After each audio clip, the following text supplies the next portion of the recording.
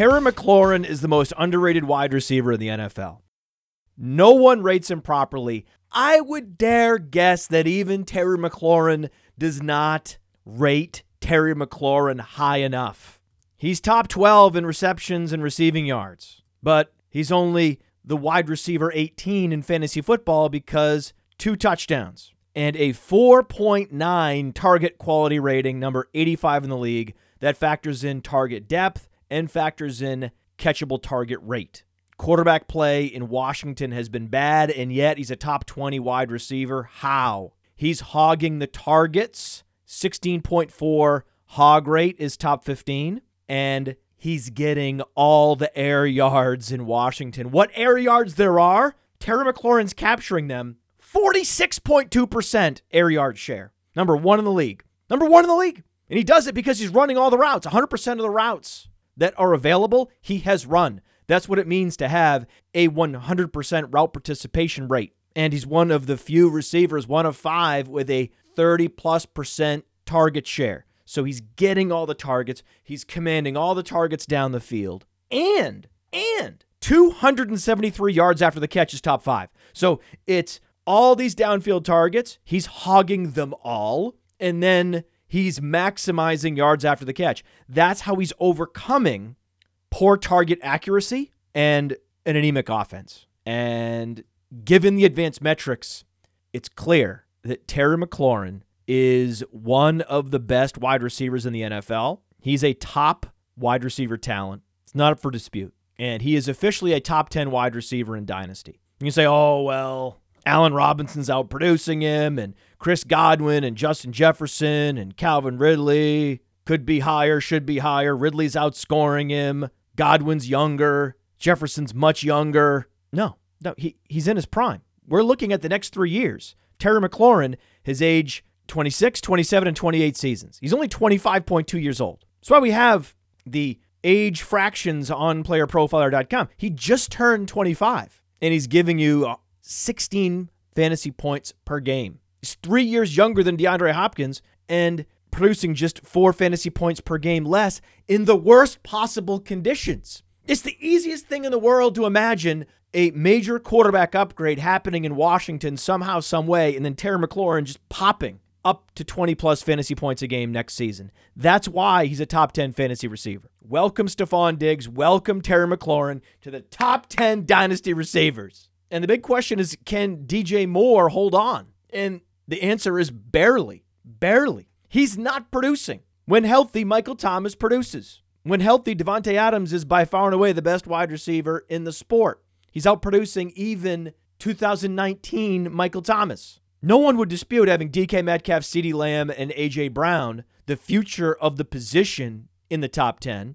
And you're not going to kick out Tyreek Hill or DeAndre Hopkins at this point. They still have a number of good years left. They're still at the peak of their powers. So if you move McLaurin in and you move Stephon Diggs in, at that point, DJ Moore is just scrambling for a toehold. He's right there with Amari Cooper saying, hey, man, this season's not going our way, is it? We're holding on somehow, some way. We still have our fingernails in the top 12 in Dynasty. So check it out, playerprofiler.com/player rankings to see where all these players slot in based on their lifetime value. And as the years progress, as we project out, 2021, 2022, those years are more heavily discounted. It's really this year and the next 2 to 3 years that we care about. Those are the seasons that drive the projected lifetime value rating. And it's time to come to Jesus on Terry McLaurin. And it's time to come to Jesus on Darnell Mooney. Darnell Mooney is going to be the greatest riser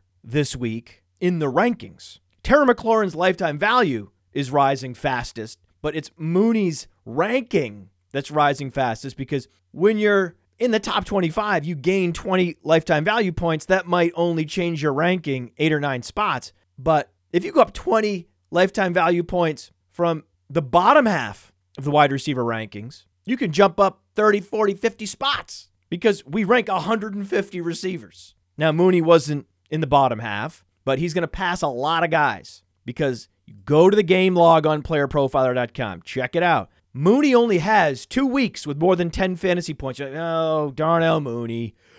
Yawn. Not interested. The only wide receiver worth rostering in fantasy football on the Bears is Allen Robinson. And if not Allen Robinson, you want a tight end, you want Jimmy Graham. How am I supposed to know who's going to get the secondary targets in any given week? Is it going to be Anthony Miller? Miller had 11 targets in week 8. And then last week, it was Mooney getting the 11 targets. How am I supposed to know? Why do I care about Darnell Mooney? You care about Darnell Mooney because you care about the air yards. 192 air yards in week 7, 102 air yards in week 8, 116 air yards in week 9. That's why you care about Darnell Mooney. And I am heartbroken that the Bears are playing on Monday night and they're not on the main slate for DFS, because we would be heavy exposure to Darnell Mooney as we did last week. It was a great process. He got the 11 targets. He gave you the air yards, just didn't deliver the fantasy points because the catch rate was below 50%. The yardage was low, no touchdown. Was that his fault? Likely not. Remember, his quarterback is Nick Foles. He's commanding the targets, and he's commanding targets down the field. That's the priority. That's what Terry McLaurin does. That's what Darnell Mooney does, and then you worry about the quarterback play later. That's secondary. In a vacuum, Darnell Mooney is definitively good. He's comparable to Paul Richardson on playerprofiler.com. And I say, Paul Richardson, he was never that good. Paul Richardson's career was derailed by injuries. It's not like Paul Richardson was a bad player. We don't know what Paul Richardson would have been had he not suffered multiple ACL tears. What we do know about Darnell Mooney is early breakout, 92nd percentile breakout age, and was dominant at the college level, ran a 4.38. That was 96th percentile. So if you're looking for day 3 wide receivers, 3rd and 4th round of your dynasty rookie draft, you want to zero in on the athleticism and specifically the 40 time, especially small receivers. If they're not fast, their probability of hitting declines precipitously. Athleticism matters. Speed matters, especially to wide receivers that are under 200 pounds. Now, Mooney will never be Terry McLaurin because Terry McLaurin is 200 pounds. Terry McLaurin will operate as the alpha in Washington for the next 5 years. But can Darnell Mooney live up to his comps? Paul Richardson, T.Y. Hilton, John Brown, Deshaun Jackson, Tyler Lockett? Absolutely. Every week, another rookie receiver breaks out. In week 9, it was Jerry Jeudy. Well, who's it going to be this week? Why not Darnell Mooney? He's next. Just wish he was on the main slate. Now, on the main slate, we do have interesting characters that you can play. Winning that wide receiver 3 slot with value under 4K on DraftKings is critical to consistently hitting the pay line in the Millie Maker. Look at last week. Of the 20 suggested lineups on playerprofiler.com's DFS lineup genius, 50% hit the pay line across a number of different quarterback combinations. How?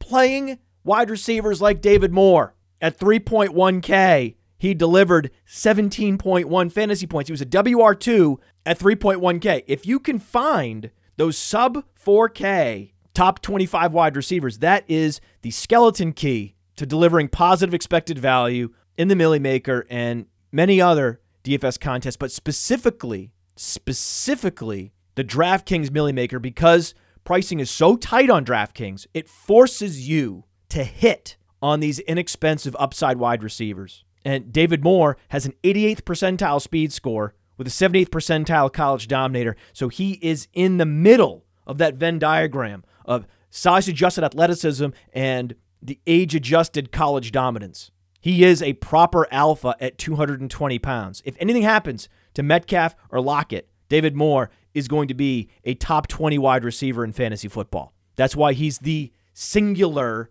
handcuff wide receiver. There's only one handcuff wide receiver in the NFL, and it's David Moore. And we're going to keep playing David Moore in DFS. His price rose nominally, but not enough to not play him. You want to keep playing David Moore. This week, we project Jalen Ramsey to match up with DK Metcalf. Could be a boom week for David Moore and a boom week for Tyler Lockett. Tyler Lockett is the ultimate boom-bust wide receiver.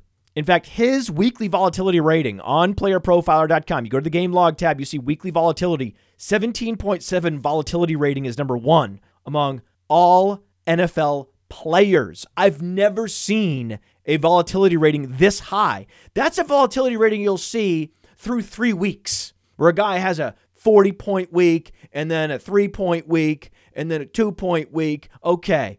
But through 9 weeks, when your last 6 are 8, 7, 53, 8, 6, 37, that's how you get to that point. He has 2 weeks already as the number 1 wide receiver in fantasy football. He did it in week 3. He did it in week 7. And this week, he will see less Jalen Ramsey than DK Metcalf. So he is going to deliver upside at value on DraftKings. Look at the difference in price between Lockett and Metcalf. Metcalf, 7.6K against a Rams team that gives up the least fantasy points to opposing wide receivers.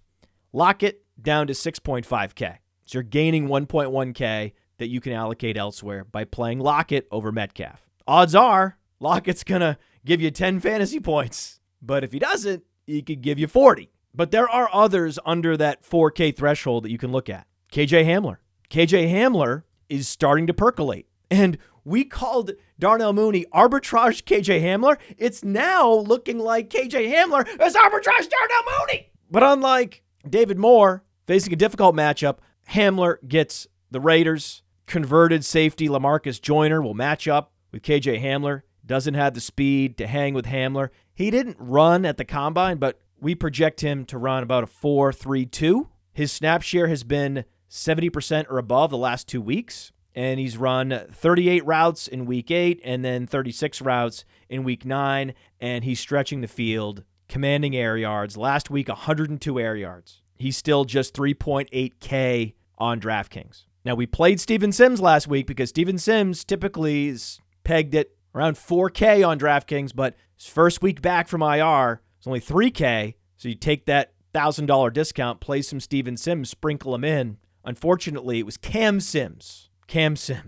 that went over 100 yards, not Steven Sims. But I think we're going to go back to the Steven Sims well. New quarterback in Washington may prefer Steven Sims to Cam Sims because Steven Sims is just better. So he's still at 3K. I think he's better than Cam Sims and a better bet to outproduce Cam Sims this week. And my guest today, Matthew Friedman, has been talking about Jakeem Grant since he entered the league. Jakeem Grant has wheels, runs a 4.42, and Preston Williams is highly questionable this week. And if Preston Williams does not play, that means Jakeem Grant slides in to the number 2 wide receiver role, which is exciting. He's undersized and does not have the ceiling that a KJ Hamler does. But if he's starting and Casey Hayward shadows Devontae Parker, why wouldn't Jakeem Grant get peppered with targets? And at 3K, that can provide incredible value. And finally, Jalen Guyton. We played some Jalen Guyton last week, hoping Herbert would hit him with a deep bomb. He did not.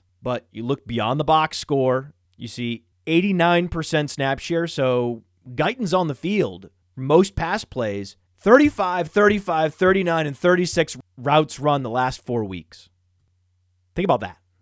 That's all we need. That's all. At 3K, you're just looking for 12-plus fantasy points. Well, how do you get to 12-plus fantasy points? 1 catch for 60 yards and a touchdown is 13 fantasy points. That's all it takes. And Guyton already has 2 games this year with 100-plus air yards, or at least close to that. 97 air yards in week 8, 121 air yards in week 5, and he's getting targeted. He has 4 weeks with 3 or more targets. And Cody Carpentier has been talking about Jalen Guyton for weeks. You need to listen to the Undercovered Ops show, which drops every Friday morning. Cody breaks down all those number 3 wide receiver battles that matter. Who's running heavy routes with Justin Herbert? Who's on the field a lot with Patrick Mahomes? Who's getting deep targets from Russell Wilson? Those are the opportunities that can provide edge, and that's Cody Carpentier's specialty. So this is it. You play some Jalen Guyton. He gets you 15-plus fantasy points. That allows you to move up and afford another stud. The competitive advantage you have on the field is you're playing an additional stud over the competition. It lets you move up to fit an Aaron Jones, allows you to move up to fit a Terry McLaurin this week. Those are 2 of the highest upside plays on the slate, Aaron Jones, McLaurin. If you subscribe to the Plays of the Week email from the Podfather, just be a subscriber on Player Profiler or contribute on Patreon, patreon.com/Podfather. You get the Plays of the Week email. And spoiler alert, the lock button's going to be Terry McLaurin facing the Lions. Oh, yeah. And we're going to go right back to the well on our Hail Mary of the week, and it's going to be Jalen Guyton. Spoiler alert! And when you use a platform like Prediction Strike, the Jalen Guytons of the world are hugely undervalued. But that's not where I would invest, because Prediction Strike allows you to invest in players as if they were stocks. I would invest in Jakeem Grant. Jakeem Grant has not produced any fantasy points this year, but he has the potential, with Tua now at quarterback, with the speed that he has in a starting role. This would be the week to play a Jakeem Grant. Invest in him on Prediction Strike. Go to PredictionStrike.com, use the promo code Underworld, and you can get 10 free investment bucks and use them toward a Jakeem Grant play. And I talked about Walter Picks on an earlier show. Walter Picks looks at all the projections of all the services around the industry and all the prop plays. And then they zero in on just the best. Last week, they were 6 for 8. Right? They have a 65% hit rate, zeroing in on the props with the most edge. The edgiest props out there. So get the app now, walterpicks.com/player profiler. And the beauty is, both Prediction Strike and Walter Picks have apps. So when I go to my phone, I go to the folder, can invest in players on Prediction Strike, and then I click the other icon, and I see the top 8 props of the week, and I see Jerry Jeudy over 68 yards. Okay, take it. And we include the prop of the week from Walter Picks in the Podfathers Plays of the Week email. This week, I'm hoping to see Jakeem Grant. He might be in there. He might not. I don't know. We'll see if Vegas and the sports books are on top of it. Are they woke or are they asleep? They were asleep at the wheel on Jerry Jeudy last week. We'll see if they'll be woke this week. And talking about props, the best guy to talk to on this topic, Matthew Friedman from the Action Network. Get the action at the Action Network, the prop action. Now, advance warning for all listeners. We do not talk football on this show for the first 20 plus minutes. Just a warning. If you want to hear us talk about social media strategy and run a post-mortem on some of my most viral tweets, listen to the first part of the show, but also feel free to fast forward to your football talk. If you're not here to listen to two guys dissect the @fantasy_mansion Twitter account, no shame fast forwarding this week. But for those that are interested in social media strategy and personal brand management, I do think the entire show, of course, is a well worthwhile listen. And be sure to follow Matthew Friedman at MattFTheOracle on Twitter.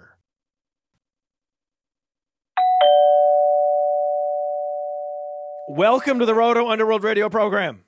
My greatest nemesis, yes. Many years he and I have done battle, jousted over the airwaves. That's right. It is Matthew Friedman from Fantasy Labs.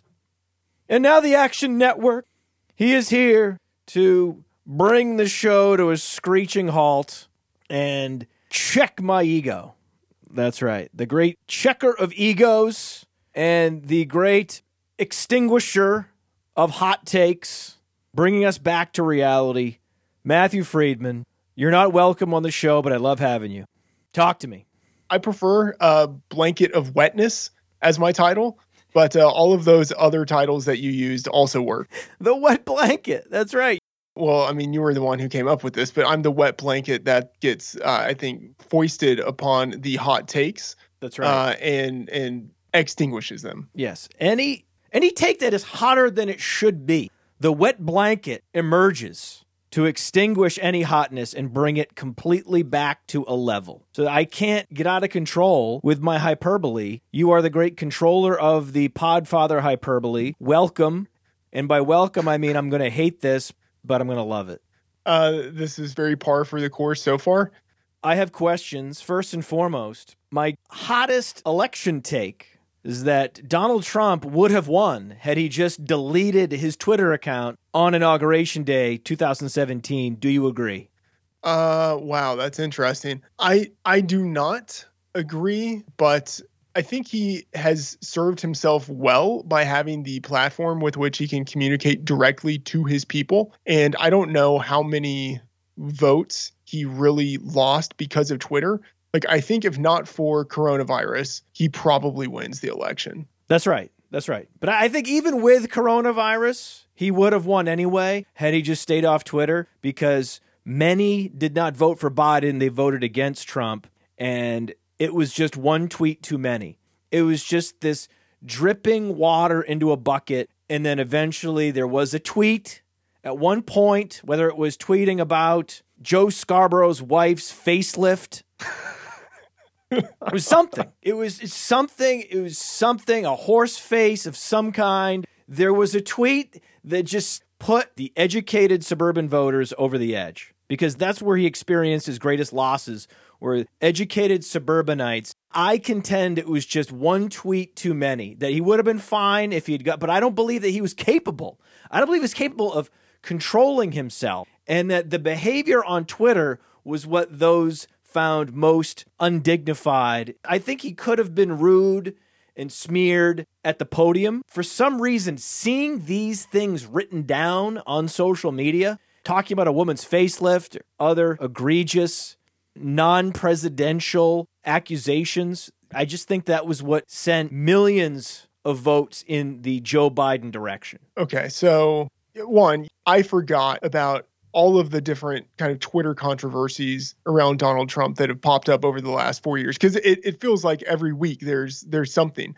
But you're right that like it is a rather kind of undignified use of the office for a lot of this stuff to be put out there on Twitter. However, I think that a lot of people who like the president probably like having direct access to him via Twitter. And I would think that I don't think it matters. Like, I think the people who voted against him didn't do it because it was like one too many tweets. I think they were going to vote against him anyway. And the people who voted for him, I think they probably like that they can see directly on Twitter what it is that he's thinking at really any time he decides to tweet. Those that voted against him, the theme was, I'm just exhausted. I'm just exhausted. And I think that the constant flow of tweets that many believe were unbefitting of a president of the United States contributed greatly to the exhaustion. I mean, I think that's fair, I should say, and you know this, but like I'm not a political expert or anything like this. Like I just, I'm a dude who barely knows enough about football. Anything that has to do with politics is just sort of above and beyond. But I don't think Twitter really factored into the outcome of the election. I do agree with you that it factored into the weight that people who weren't fans of the president felt for the past 4 years. You're not a political expert, and you're not a Twitter expert either. And I know that you're not a Twitter expert because you routinely waste 30 minutes every week. At least once a week, you waste 30 minutes answering questions from individual tweeters. Why do you do this? Okay, this is good. Why? One, I want to kind of push back a little bit. Like, is it a waste? I don't know. Like this off season, I decided that I would be more active on social media. And so I've had good results with this, with doing the daily AMAs. Like I've done it literally every day for a little more than the past 3 months. I've had much more every day. I've had much more engagement on Twitter. Now look, this is the conversation. All right. I've had much more engagement on Twitter. If you and I were going to have a conversation without the audio rolling, and we did that for 60 minutes, it's not as if I would say, well, that was a waste, but it would be something of a waste. But if we're recording, then all of a sudden it's content. And I think it's a little bit like that with the Twitter AMAs. If I were just DMing with someone who asked their questions and I answered, that would be a waste. But since it's out there in the open where people can view it and interact with it, since it's essentially content that's on Twitter instead of on Fantasy Labs or Action Network, I don't think that it's a waste. And it provides direct access to people, which I think has value. Now, maybe it's not worth the time that I'm putting into it. Like that is very possible, but I think it is. And even if it isn't, it's something that I can do that creates goodwill, hopefully for me and Action Network and Fantasy Labs by extension. Now, I should say, we have different strategies on this, and I would like to get your thoughts on it because in previous seasons, I never used to answer questions on Twitter because I thought that I just didn't have the time for it. And in all fairness, in previous years, I really didn't have the time for it. Busy guy. Some things are a little bit different now where I've just kind of carved out the time in the schedule to do this. And now I can do it. And part of my self-justification for not answering questions in the past was that you never answered questions. And I actually admired the clear line that you had of like, hey, it's not worth my time. So like, I'm going to maximize the time that I have. And this is something that I've decided to push to the side. And I should say that's a fair perspective to have. Like for you, it might not be worth your time, especially since you have the patrons who pay to get your insight, who pay for direct access. You provide value to your patrons in part by not making yourself so available to people on Twitter. You are focused on that revenue. I should say, at Action and Fantasy Labs, we have a lot of content that is for free. And so part of the strategy of having that free content is building audience. And so I would say that by doing the AMAs, I have a chance of building the audience, which is kind of more important right now. But one question in all of this, even if you have the strategy of not answering questions on Twitter, and I think it's a strategy, you're a smart person, you don't do anything without thinking about it or having some sort of guiding principle. Even if you have this strategy, why do you have to be such a dick? And I say that with great respect as someone who knows you and is a friend. But why is the whole dick thing a part of your shtick? Like, why are you a dick to people uninformed enough who dare to ask you a question on Twitter? Like the guy a couple of weeks ago, you just ripped into him. And on the one hand, I saw the humor there. Okay. On the other hand, it wasn't called for. Like why? Why indulge the worst part of your personality? Why are you a dick? Well, we have two questions here. One is, do I agree with your strategy of answering questions on Twitter? And number two, why have I decided to become the Don Rickles of fantasy Twitter? And I think the answers are similar. And I will revise my statement from before. It's not a waste of time. It's not a waste of time. I believe for me to answer questions on Twitter, it would be suboptimal, be a suboptimal use of time, but it's not worthless by any stretch. And your goal is to create engagement. And you certainly do that on Twitter. When you post a tweet, I'll answer your questions for 30 minutes. That's the tweet. And then you have replies to that tweet. And then your replies to those replies. Twitter scores tweets based on engagement. And engagement can be generated via replies, likes, and retweets. So you're guaranteeing at least one tweet per day will score highly by Twitter's engagement metrics. And that has value. I personally do not believe that Twitter presents replies to tweets in a way that allows them to be useful after the AMA concludes. And they're just not evergreen enough for me to put in 30 minutes of time. That's why I don't do it. But I do host AMAs. I host AMAs on Reddit because on Reddit, you can announce the AMA at 9 o'clock a.m. Say, I'm going to be conducting an AMA at 1 p.m. So then you give the Reddites 4 hours to post their questions, and then within those replies, they're allowed to up and down vote them, which automatically creates a prioritized list of questions that then I can attack for a full hour. The reason I do it on Reddit and not Twitter is because I feel like Reddit is underserved by myself and our brand. There's great engagement there, and it is one of the most sophisticated, if not the most sophisticated user community in all of fantasy football, and it just doesn't get the attention that it deserves. And so what I say is, listen, Dynasty Reddit, which is the subreddit that I think is the most sophisticated of all of them and aligns best with Roto Underworld and myself, I say, hey, Dynasty Reddit, in the off-season, I'm going to do a number of these AMAs to make up for my lack of engagement and presence during the football season. And the beauty is those AMAs that are hosted in the offseason are evergreen. Those opinions and answers to questions about dynasty teams and prospects and potential trade opportunities, especially in dynasty, those stay relevant for months. And those AMAs continue to get traffic and additional engagement for weeks and weeks after they conclude. So that has real value on a platform that I believe I need to pay more attention to and I need to engage with more than I am now. And I found the best way to do that is with the AMAs because of the way they manage the questions and the way that the entire AMA itself is presented on a single screen, and all of the questions and replies are prioritized based on the up and down vote functionality that Reddit provides that Twitter does not. That sounds great. And I totally get the AMA Reddit strategy. Oh yeah, I just want to make sure that everyone knows I'm not against AMAs. It makes perfect sense, both in terms of allowing the users to upvote and downvote and prioritize the outline for you. And then also the fact that you are creating evergreen responses or pseudo evergreen, at least responses that last more than a week. And so I think that is a really smart way of doing AMAs.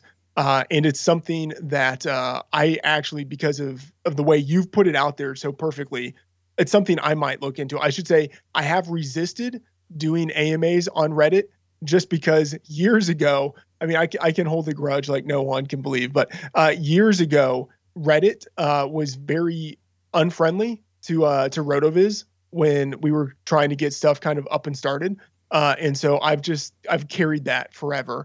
And maybe I should just let that one go and go to Reddit and start doing some AMAs. But all of that all of that makes perfect sense. I understand why you would put it on Reddit and not on Twitter.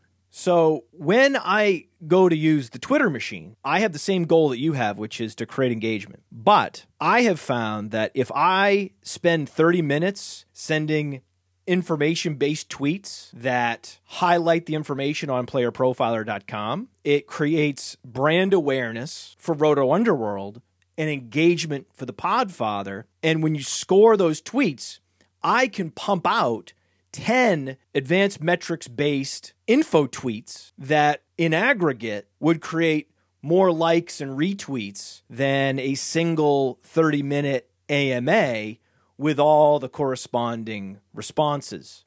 So from a time management and a return on investment of that time spent on social media, I could never justify hosting an AMA on Twitter, especially during the season where the content is fleeting and it expires hours, days, at most a week after it's posted. I see that. And I think that's fair. And see, I knew you had a strategy for it. And I should say, I'm imagining that you are right for you and for your business. And I'm imagining that if I took your strategy and applied it to me, I might have better overall engagement as well.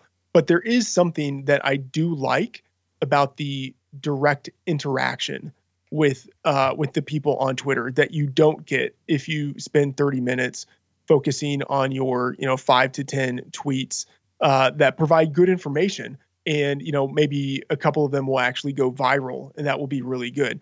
But you don't get the interaction with people, and I think that is something that people actually like, whether it's actually useful to them or not. Who knows, right? Because they could just look at the rankings, right? I don't know if it's actually useful, but I do think that they actually enjoy knowing that they can put the question out there on Twitter, and that an actual human might respond to them and give them an answer, especially like in the coronavirus era where people are just basically holed up in their houses and they don't get as much interaction. I think there's something that is actually kind of useful in that, even if it's not optimal. I certainly wouldn't say that I am using my time optimally here on Twitter, but I would say that it's not a waste. And I think it's something that does create goodwill. It can't be a waste because followers have real value, more value than most people imagine. PC Magazine reported that Twitter followers are worth $2.50 per month. Think about that. That's $30 a year per follower. If you're picking up 10 followers, that's $300 for that year that you just pocketed with that 30-minute AMA. That's $300 an hour. So it's not worthless at all. I was mocking you because that's what I do and that's what we do. But you know and I know that quality time spent on social media, if it's used to fulfill a goal, which is engagement, you are adding value to yourself as a personal brand. And for me, I seek to add value in two ways, to my own personal brand and the larger Roto Underworld brand. So I have a dual purpose when I'm on social media. And I agree that the anticipation of a question being answered juices up your engagement score with Twitter. The idea that on any given tweet, you could get X number of replies, likes, retweets. Twitter builds that into their algorithm, and they're more likely to suggest that a new Twitter user follow you. They're more likely to surface a tweet that someone that's connected to someone else liked, even if they didn't retweet it. So you're going to end up on more people's timeline because Twitter is identifying you as a user in the space that individuals are engaging with. So you are doing yourself a great service, and it is not a waste of time. I was not being serious. You are doing a great service. What I do is similar in that instead of just asking a question to a big fantasy media personality like a Matthew Berry or a Brad Evans or even a JJ Zachariason, Evan Silva, those tweets will often simply go unanswered. You answer them. I will use them to create content. So I believe that I'm getting more use out of those questions than almost anyone else. We could argue whether you get more use out of them or I get more use. But when I quote tweet that question and mock that user, the worst that can happen is that user unfollows me and then, oh well. But it creates a sense of community around everyone else that follows me that, hey, I get this.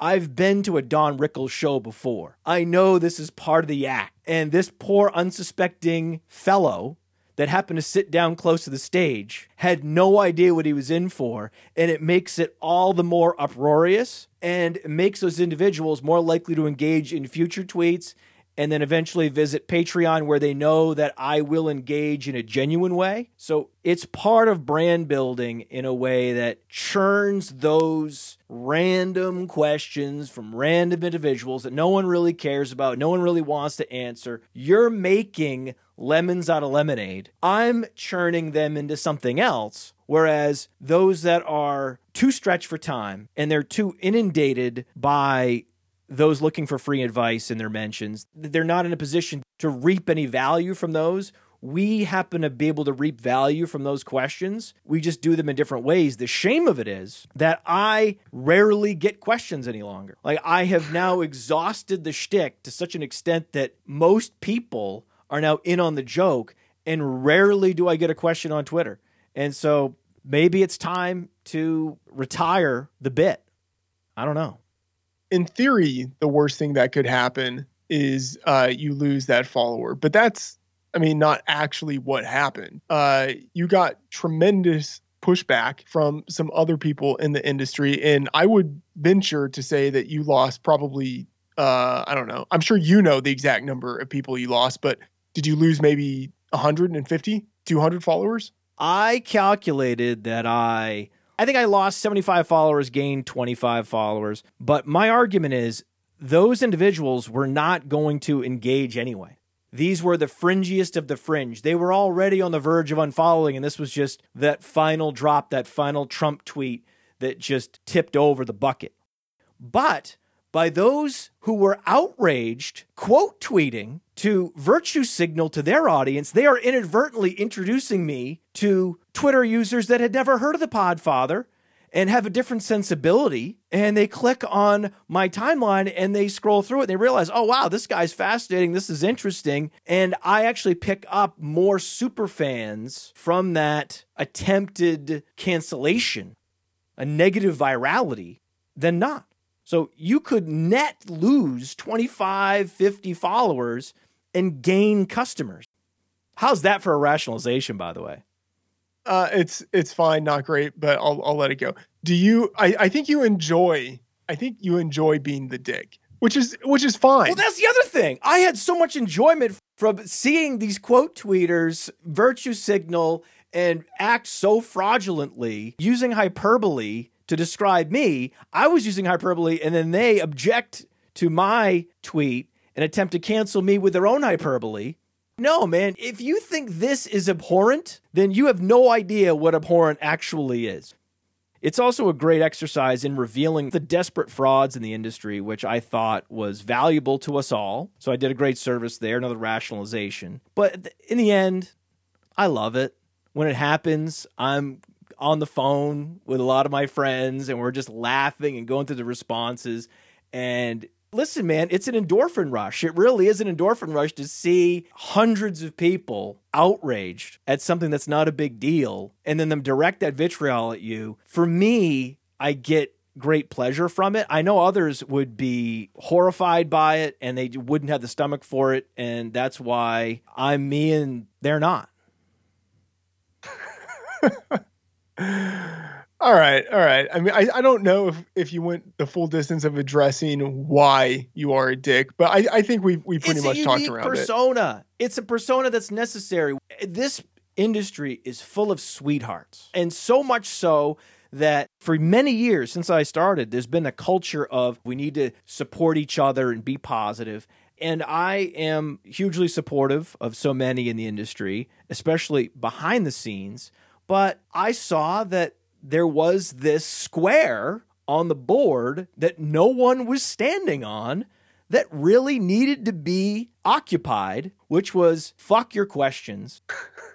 And whether it's Don Rickles, whether it's Anthony Jeselnik, in every community, in every space, that person often thrives. And if that square was unoccupied, I'm happy to take it. I have the personality to occupy it. I'm in the right space, right? It's a calling, Matt. Would you want anyone else doing this? I think this has been a really great conversation. Would I want anyone else to do it in this space? Could anyone else do this as well as you do? Maybe. I don't know. Like, maybe there are people out there who could be a dick as well as you are, but they choose not to do it. I don't know. Maybe it doesn't come quite as naturally to them as it does to you. It seems like it does really align with your personality to where maybe the persona and your actual personality aren't all that different. But I mean, there are slight differences there, of course. I think you're not quite a cantankerous asshole in real life as you are, on your podcast and on social media. But I don't know actually if the industry needs the service that you provide in terms of the color. Like, in terms of the analysis, you provide great content and your site is amazing. And, the content, the podcast that you do is great. I just don't know if the world needs this negativity, although maybe it does. I think there are people who do really resonate with the way that you look at things and the way that you phrase things. And I think it's smart. At a minimum, it's smart as a strategy to really swerve in that direction and to get those people. And then even if it's not a strategy, even if it's just Matt Kelly being Matt Kelly and doing what naturally is there for him, I think that's probably still smart because you free yourself up to be yourself. And as long as you are doing that, and that's something that is real, I think there will be people who like that and who are attracted to it. So it's probably smart. It's not the way that I would go about it, but it's something that you've done well. No one can deny that you are one of the best dickheads in the fantasy industry. Thank you.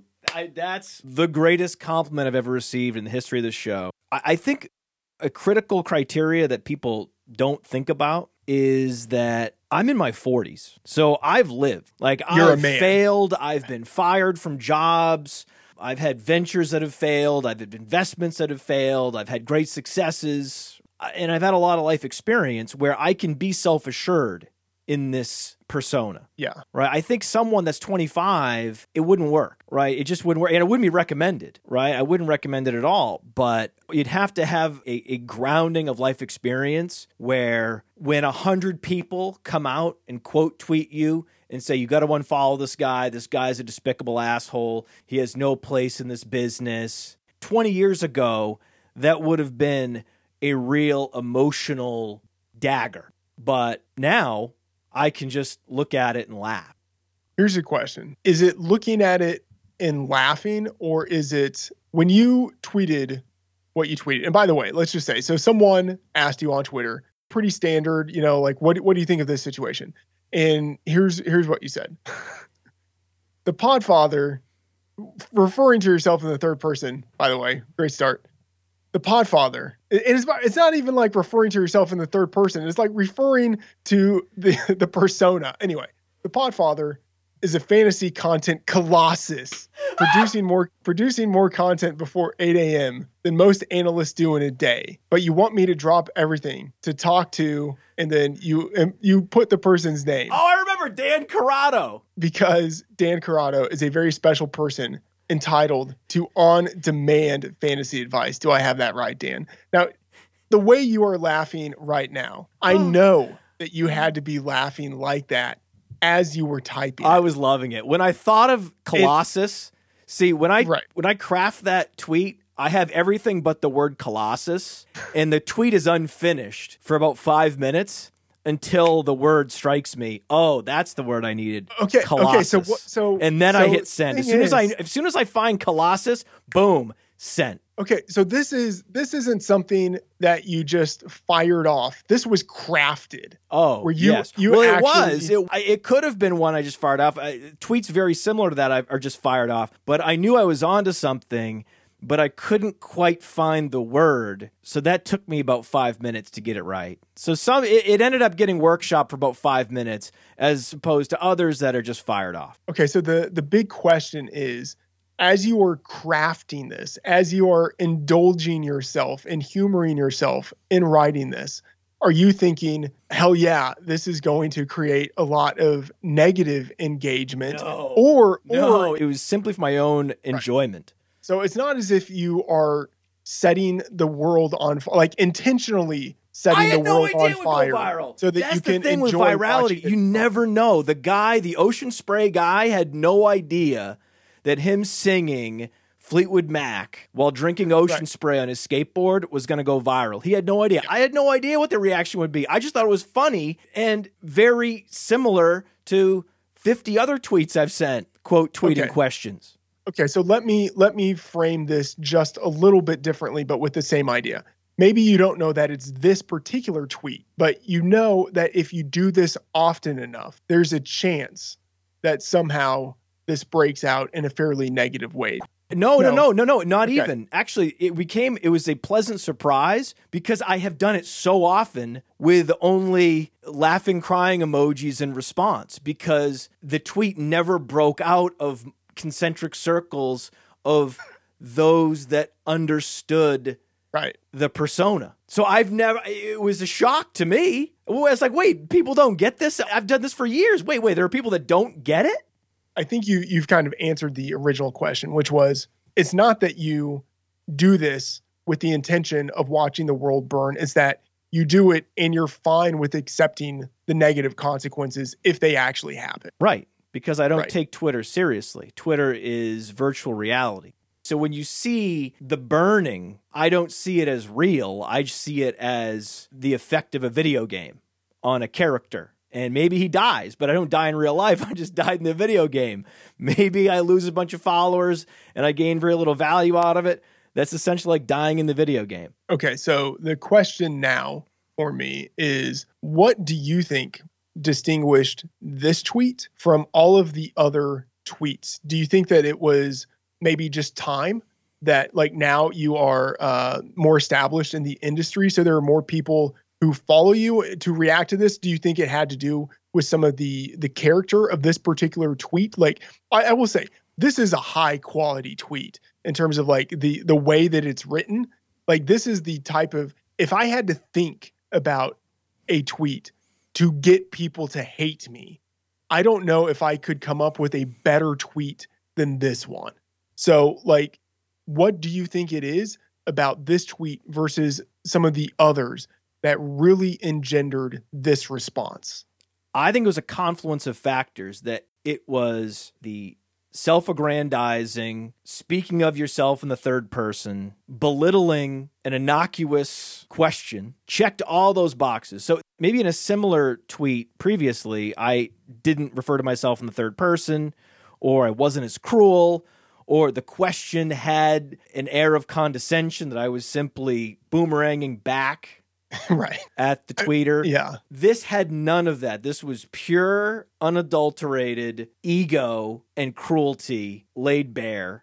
And then it was retweeted by an individual with the complete opposite sensibility, someone with an audience that I believe had greater than 10,000 followers, with the specific brand identity that he is the most friendly fantasy analyst and will answer any and all questions ever posed to him. He was the first to object. Yeah. So then the tweet was sent to this whole new audience set that was unfamiliar with the persona and had a sensibility that would be particularly sensitive to this message in a negative way.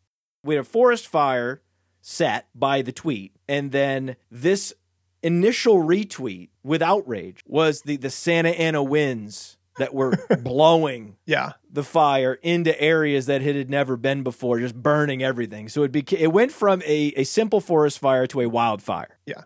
So the use of the third person there, that certainly was part of it. The fact, fantasy content colossus, that's just something that phrase, I think would sort of annoy people. And then talking about how much you do before everyone else wakes up. Oh, yeah. And then I think this is the part about it, that you produce more content before 8 a.m. than most analysts do in a day. So I think that actually is really what did it. Because as much as people would want to say that they're stepping up to defend Dan Corrado, you're just a random guy asking a question, you were really hitting two birds with one stone. Oh, yeah. Right. You weren't going just at Corrado, right? The shot that you took was, I'm better than everyone else in the industry with all of the volume I can put out there. And I think that is why it actually got so much traction. And it's not as if an analyst would come back at you and being like, hey, bro, I do just as much as you do. You're not better than me. No one said that. They can't do that. No one can do that, because then they'll look like a dick. But what they can do is come at you and say, hey, man, you shouldn't be a dick on social media, right? And I think that is honestly, like, that more than anything else. This is probably the only tweet where you were making fun of someone asking you a question, where you also bothered to take a shot at everyone else in the industry. That is why this tweet caught fire, not because you were actually going off on someone who just randomly bothered to ask you a question. I love it. I love that tweet so much. Thank you for taking me down memory lane and reminding me why that tweet was so great. But I do believe that it was that retweet by an individual with the opposite sensibility that opened me up to a new audience, that fueled the outrage, that created all these new concentric circles around the tweet and generated all that engagement and some unfollows. Now take another tweet that was just good. Over the weekend, I wrote, "Rest now, you prince of maps, king of outstanding votes," and it posted a picture of John King. And like the tweet we talked about earlier, there was an homage to the Marines, that they get more done before 6 a.m. than most people do in a full day. This John King tweet was an homage to the Cider House Rules. Good night, you princes of Maine, kings of New England. Do you remember that movie? No, sorry. So I added Michael Caine. I said, shout out Michael Caine on the tweet. Now, if Michael Caine had retweeted that, I think that was what would have made it go viral. On my own, I could get us like 1,500 likes and 200 retweets just with a good, solid, well-timed, well-written tweet. But it's the retweet by the right individual at the right time that can send it viral. Had Michael Caine retweeted that, who knows where it would have gone. I mean, you got great interaction on that tweet anyway. If Caine had retweeted, it would have really gone off. But, yeah, that was a great tweet. More tweets like that. But less tweets. I do bashing, all kinds bashing of tweets, people. man. I have the full spectrum. That's the beauty. You never know what you're going to get. That's an homage to Forrest Gump. Life is like a box of chocolates, Matthew Friedman. You never know what you're going to get. Down here in Greenbow, Alabama, we eat shrimp on sandwiches. We eat shrimp on salads, shrimp kebabs, shrimp scampi. I wasn't sure if at any point I should step in. I wanted to give you room really to explore the bit you were doing there. I should say, you took it much further than I thought that you would. I can take things far. And we do need to talk football. Although I think that this was fascinating. The deep dive into the social media strategy of Matthew Friedman and Matthew Kelly is undoubtedly going to be eye-opening to this audience. There's no doubt about it. So I appreciate you taking us down this road. This was nothing I like content, more than just reading my tweets on air. Yeah, Feels this great. was good. This was good. I think this was at a minimum it was self-serving, but I think it was also potentially useful. And the final takeaway is you can never know what's going to go viral. You never know. You can't predict it. You can just put out good content. What I can promise you, however, is that AMAs never go viral. That's accurate. Yes. So that is the one trade-off that you're making. Yes. With your AMAs is during that 30-minute period of time, you're unable to go viral. Yes, that is accurate. So you're reducing your upside. But I would argue raising your floor on social media. Yeah. With that, what is your big takeaway from the NFL this season? I've learned nothing. I'll say that. I've taken away nothing.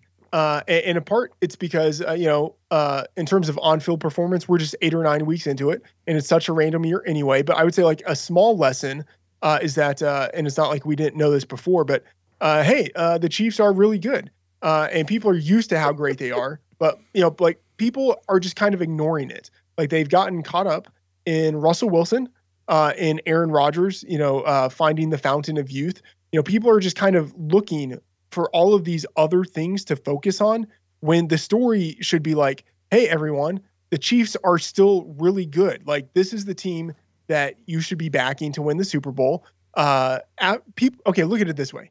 People were talking about Russell Wilson the first 3 weeks of the season and totally ignoring the fact that after 3 weeks, the Chiefs were 3-0. They had just on the road beaten the Ravens by 14 points, and Patrick Mahomes was still pacing for like an all-time great season, right? Patrick Mahomes through 3 weeks was still averaging just about 300 yards per game and 3 touchdowns passing per game. He's on a per attempt basis doing pretty much what he did in his 2018 MVP season, but people were totally ignoring it and have ignored it for most of the season, even though he's been fantastic. And this is like nothing against Russell Wilson, who's been great. It's been fantastic to see him have the opportunity to do all that he's done. But the story for the season should still be that the Kansas City Chiefs are the best team in the league, and no other team right now is particularly close. And their run-to-pass ratio in Week 9 is one of the reasons why. You look at a game that was competitive throughout, within a single score the entire game. The Chiefs run the ball 12 times, including 2 Patrick Mahomes scrambles. 12 total rushes. Carolina, double that number. And that's the ball game. That's the ball game. The Chiefs have figured out that you don't need to run the ball to win games. And not only that, the more you run, the more you hurt your chances of winning. Now, they do have Patrick Mahomes, but you can imagine that many offensive coordinators, even those that would have a Patrick Mahomes, and we saw with Mike McCarthy with Aaron Rodgers, when Aaron Rodgers was at the peak of his powers, still running a quote-unquote balanced offense. When Andy Reid has thrown out the idea of balance because he's realized sooner than almost any other coach that balance is stupid. And if you have a coordinator that has come to Jesus on the running game, that it doesn't help you win, it helps you lose, and he also has Patrick Mahomes, that team is unstoppable. Yeah, I mean, we have Mahomes with literally one interception on the year to 25 touchdowns. Right. Let's say, why would you run the ball? Why? Why would you ever run the ball? And this idea that Andy Reid might come to Jesus and just stop running the ball ever did not occur to those drafting Clyde Edwards-Helaire in the first round. Is Clyde Edwards-Helaire a bust? No, he's a disappointment. Sure. Certainly a disappointment. But like, what world is he a bust in which, like, we have a guy who's pacing. Now, granted, the pace has changed because of the addition of Le'Veon Bell, but a guy who is pacing for like 1,200, 1,300 yards from scrimmage and pacing for 50 receptions. And, you know, given the offense he's in, he will probably still score enough touchdowns. He's a 21-year-old rookie back. What world do we live in which a guy who has that would be considered a bust? He was a mid-first round pick. And you are the father of robust RB. When I talk about robust RB, I talk about Matthew Friedman, the father of robust RB. And robust RB was created as an anti-fragile strategy alternative to zero RB. They're both anti-fragile. They both address the fragility of the running back position in different ways. But given this trend that we're seeing, NFL teams just disregarding the run altogether. Look at the Saints-Bucks game. The Buccaneers did not even give lip service to the running game. NFL teams 5 years ago would be running the ball even down double digits, always with these token runs to set up the play action. Now teams with analytics departments know you don't need to run the ball to use play action effectively. If this continues, this trend toward more passing, less running, the pass-to-run ratio rising rapidly around the NFL, does that make robust RB completely untenable? And will we get to a place where, and will actually this help fuel, will this actually make zero RB a better strategy year over year over year? Was there an inflection point last year where robust RB was at its zenith, where the running back position was used enough and there were enough bell cow backs that were excellent in the passing game that they could be difference makers? But will that advantage go away if teams go to 70, 75% pass to run? Okay, so you asked a lot there. First of all, I should say I'm not the father of robust RB. Don't paint me with that brush. That's like a default for lots of people for years. But yes, it is harder and harder. Well, did you not coin the term at RotoViz? I think honestly that was okay. So I was the first at RotoViz to be like, hey, let's do RB times 5. Like I was the RB times 5 guy, but I think actually it was Anthony Amico at RotoViz who maybe coined the phrase robust RB. I don't know who that is, but I'm just going to give it to you. I certainly was not the one who coined it, but anyway, but I was the first there who was like RB times 4, RB times 5. And it was possible to win with that strategy through last year, but the way pass to run ratios are trending, I don't know if that's tenable any longer. So two things. One, actually probably three things. One, with what you're saying, with teams skewing towards the pass, I think it is possible potentially to win with a RB heavy approach if you are focusing on the guys who can really produce through the aerial attack. So that's the way you would have to go about it. But that is still, I think, pretty hard to do because there aren't all that many guys who are really consistent in that way. The running backs you can predict will command 100 targets. It's like 3 guys on the list. Right. There aren't all that many guys. Another thing is that, I did a thread before the season started where I mapped out how I was approaching drafts, and it definitely wasn't robust RB. This has been a particularly brutal year for the position, and you could kind of see it coming in parts because, and I would say not just this position, but because of the whole lack of the ability to train in the preseason, lack of the preseason in general, no preseason games, just everything. You could see that there were going to be more injuries, and in a year in which there are injuries, you just know this is going to hit the running back position particularly hard. And so I was off of a lot of running backs. I said basically that in terms of the running back position, I was skipping everyone in the 8 to 14 range. And we have seen this year how fragile that group really has been. So this year, I really had much more of a zero RB approach, and it certainly has paid off. Like I missed in that I was so heavy on Cam Akers. That part sucks. But going in on James Conner, avoiding all of those guys who were in that RB 8 to 14 range, that certainly has paid off. You think James Conner's paying off? Yeah, based on where you drafted him. Like he has survived. Like where you he just hasn't got hurt. Yes. That's the But whole, he was the number one one most injury prone running back heading into this season. He had the highest probability of getting hurt. And it happened in week one. Week one sucked, but like since then, he's been good.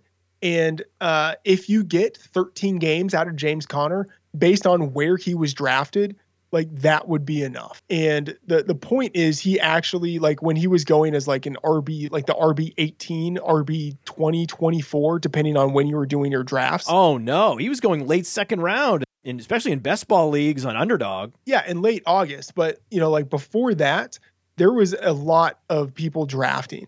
And you still had the opportunity to get Conner at a discount. Oh, in the fourth round? Yeah. I think I remember those days. I have to go way back in the Wayback Machine, turn the dials to May, fourth round. No, you could get James Conner in the middle of the third round in July.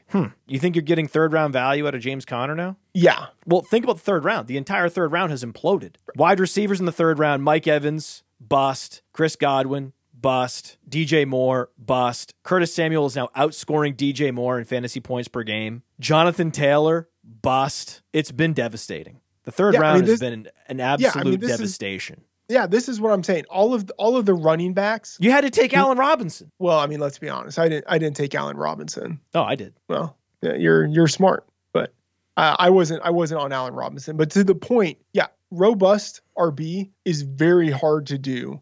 And it would have been especially hard to do this year. Now, maybe the most devastating second round pick of all, George Kittle. Yeah. But if the tight end coin flipped the other way, you end up with Travis Kelce, right? How much of a strategic advantage is Kelce over any other player? Like if you could go back and reshuffle the deck in the second round, once Devontae Adams is off the board, wouldn't you go Kelce? Doesn't he give you this immense advantage on every other team in your league? Yeah, I mean, the default way that I was drafting this year was avoiding, especially if you had a pick in the second half of the first round, avoiding running backs there and either going, two wide receivers or tight end and wide receiver.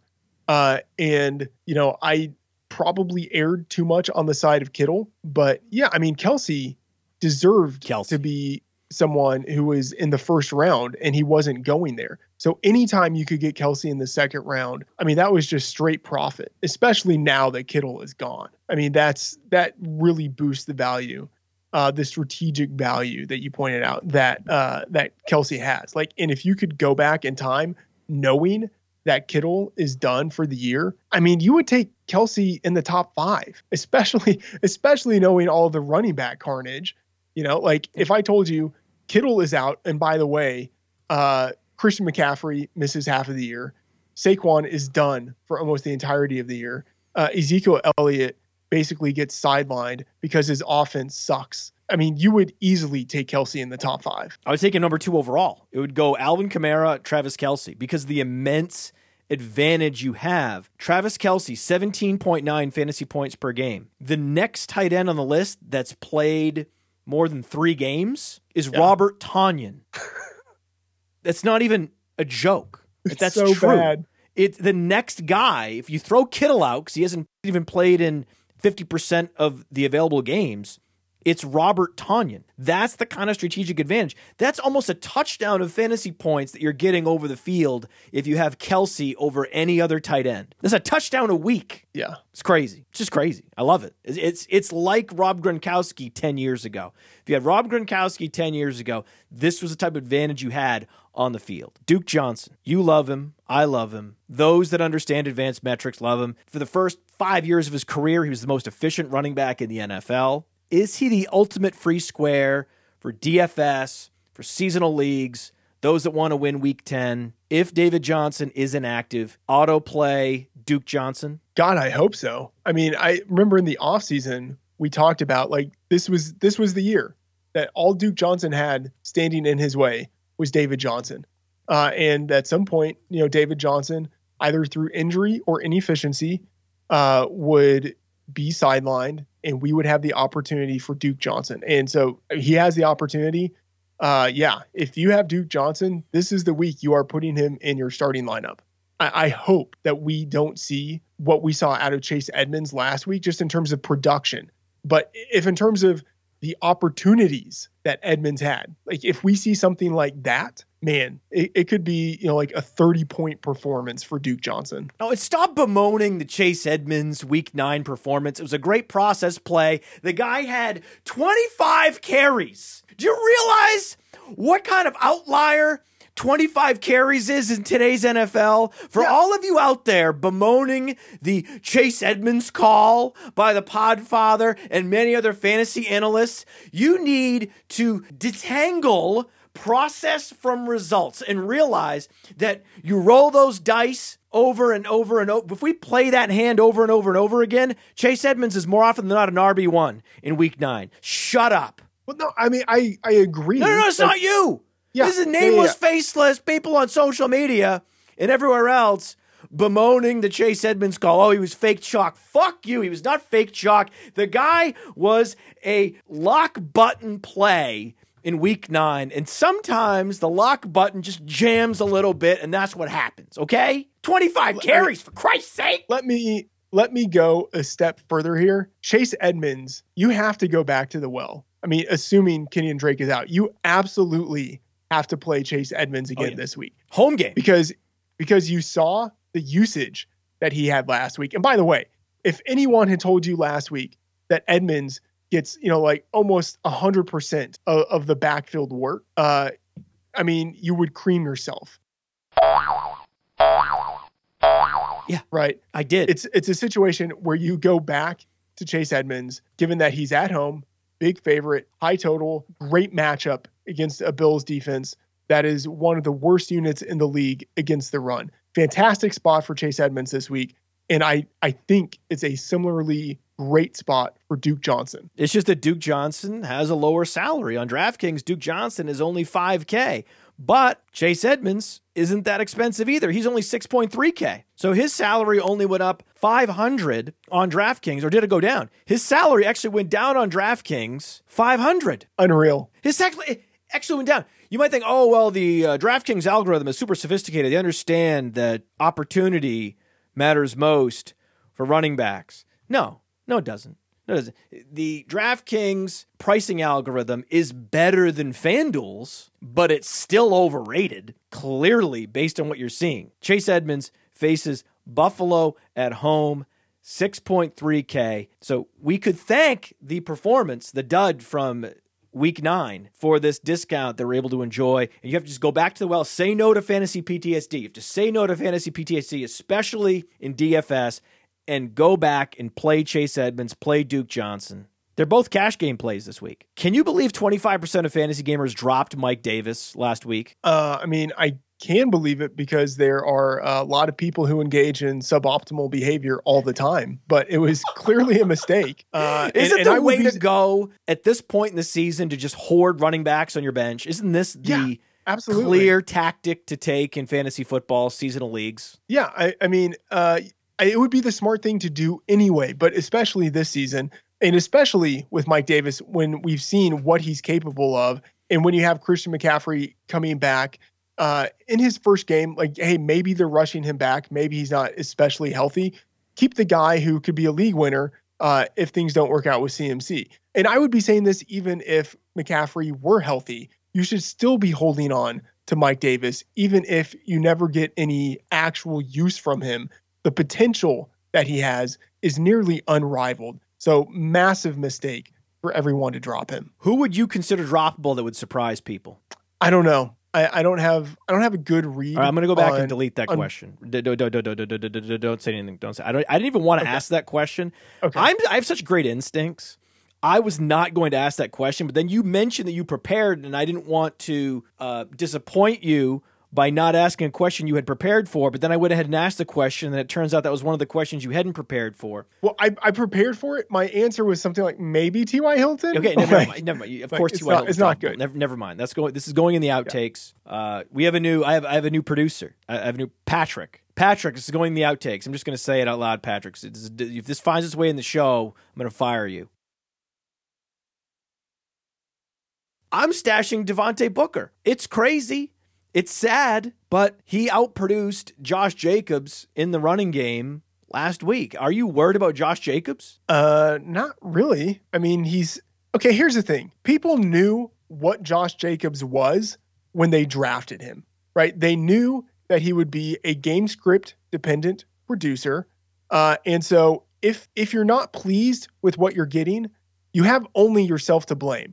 But here's the thing. Compare him to all of the other running backs who went in his draft range. Those guys are all dead. Like, relative to them, Josh Jacobs looks great. In 8 Joe games, Mixon, dead. Nick Chubb, dead. Yeah. In 8 games, he has 713 yards and 6 touchdowns. And people are going to complain about that? Like, that would be ridiculous. Again, you knew what you were getting, and his production has been uneven, but you knew that's how it would be if he stayed healthy. At least he has stayed healthy. And for the season, he's giving you a good chance of going over 1,200 yards and having double-digit touchdowns. That's a really good season in any year, but especially in 2020. Who you got, Jordan Wilkins or Jonathan Taylor? Oh, man. I mean, I would say Jonathan Taylor. I would say? I mean, I have to stick with that.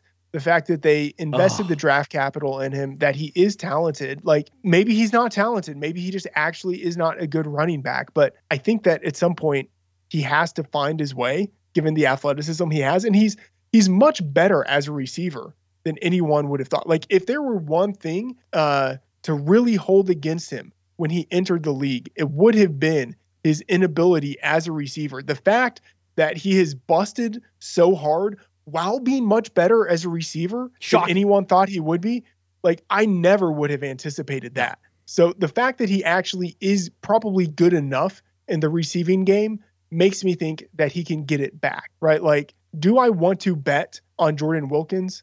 No. Like, I would bet on Wilkins to fail. Agree 100%. He's not Trent Richardson. You're an Alabama fan. He's not Trent Richardson, right? No. If for no other reason than the fact that Richardson wasn't nearly as athletic as we've seen out of this guy. You can't call Jonathan Taylor a system running back. That was an indictment you could lob at Trent Richardson. Jerick McKinnon was a quarterback in college, and it seems he's not dead yet. So I think it's happening. I think he's happening. Is he happening? No. I mean, short term, no? Sure. For this 1 week, maybe. Long term, no. Long term, I'm not buying it. Like, Shanahan's backfield is just too uncertain. You still have JaMychal Hasty there.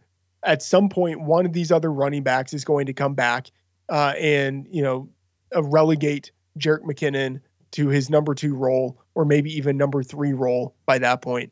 So McKinnon, short term this week, sure. But long term, no. And by long term, I mean even like 3 weeks from now. I like him against New Orleans. I do like him against New Orleans. New Orleans does not allow a lot of fantasy points to opposing running backs, but his activity in the passing game, we're assuming based on what we saw last week from New Orleans, that they will get out to a lead. Yeah. Then you can expect Jerick McKinnon to command at least 5 targets, and given his salary on DraftKings, $5.6K, he's a guy you're going to want to play in tournaments. Who's the most radioactive guy right now in all of fantasy football? The guy that you want to sell, not only in seasonal leagues, dynasty, you're running and hiding. I don't have a good answer to this one. I mean, it might be Jonathan Taylor. It might be Jonathan Taylor, but I think that's I think that's a counter indicator. Like, I get so many questions. Here's where this is coming from. I get so many questions in the AMAs about what the hell do I do with Jonathan Taylor? And you can't drop him. You can't trade him because no one wants to trade anything for him. You can't start him because he, in any given week, can destroy your lineup.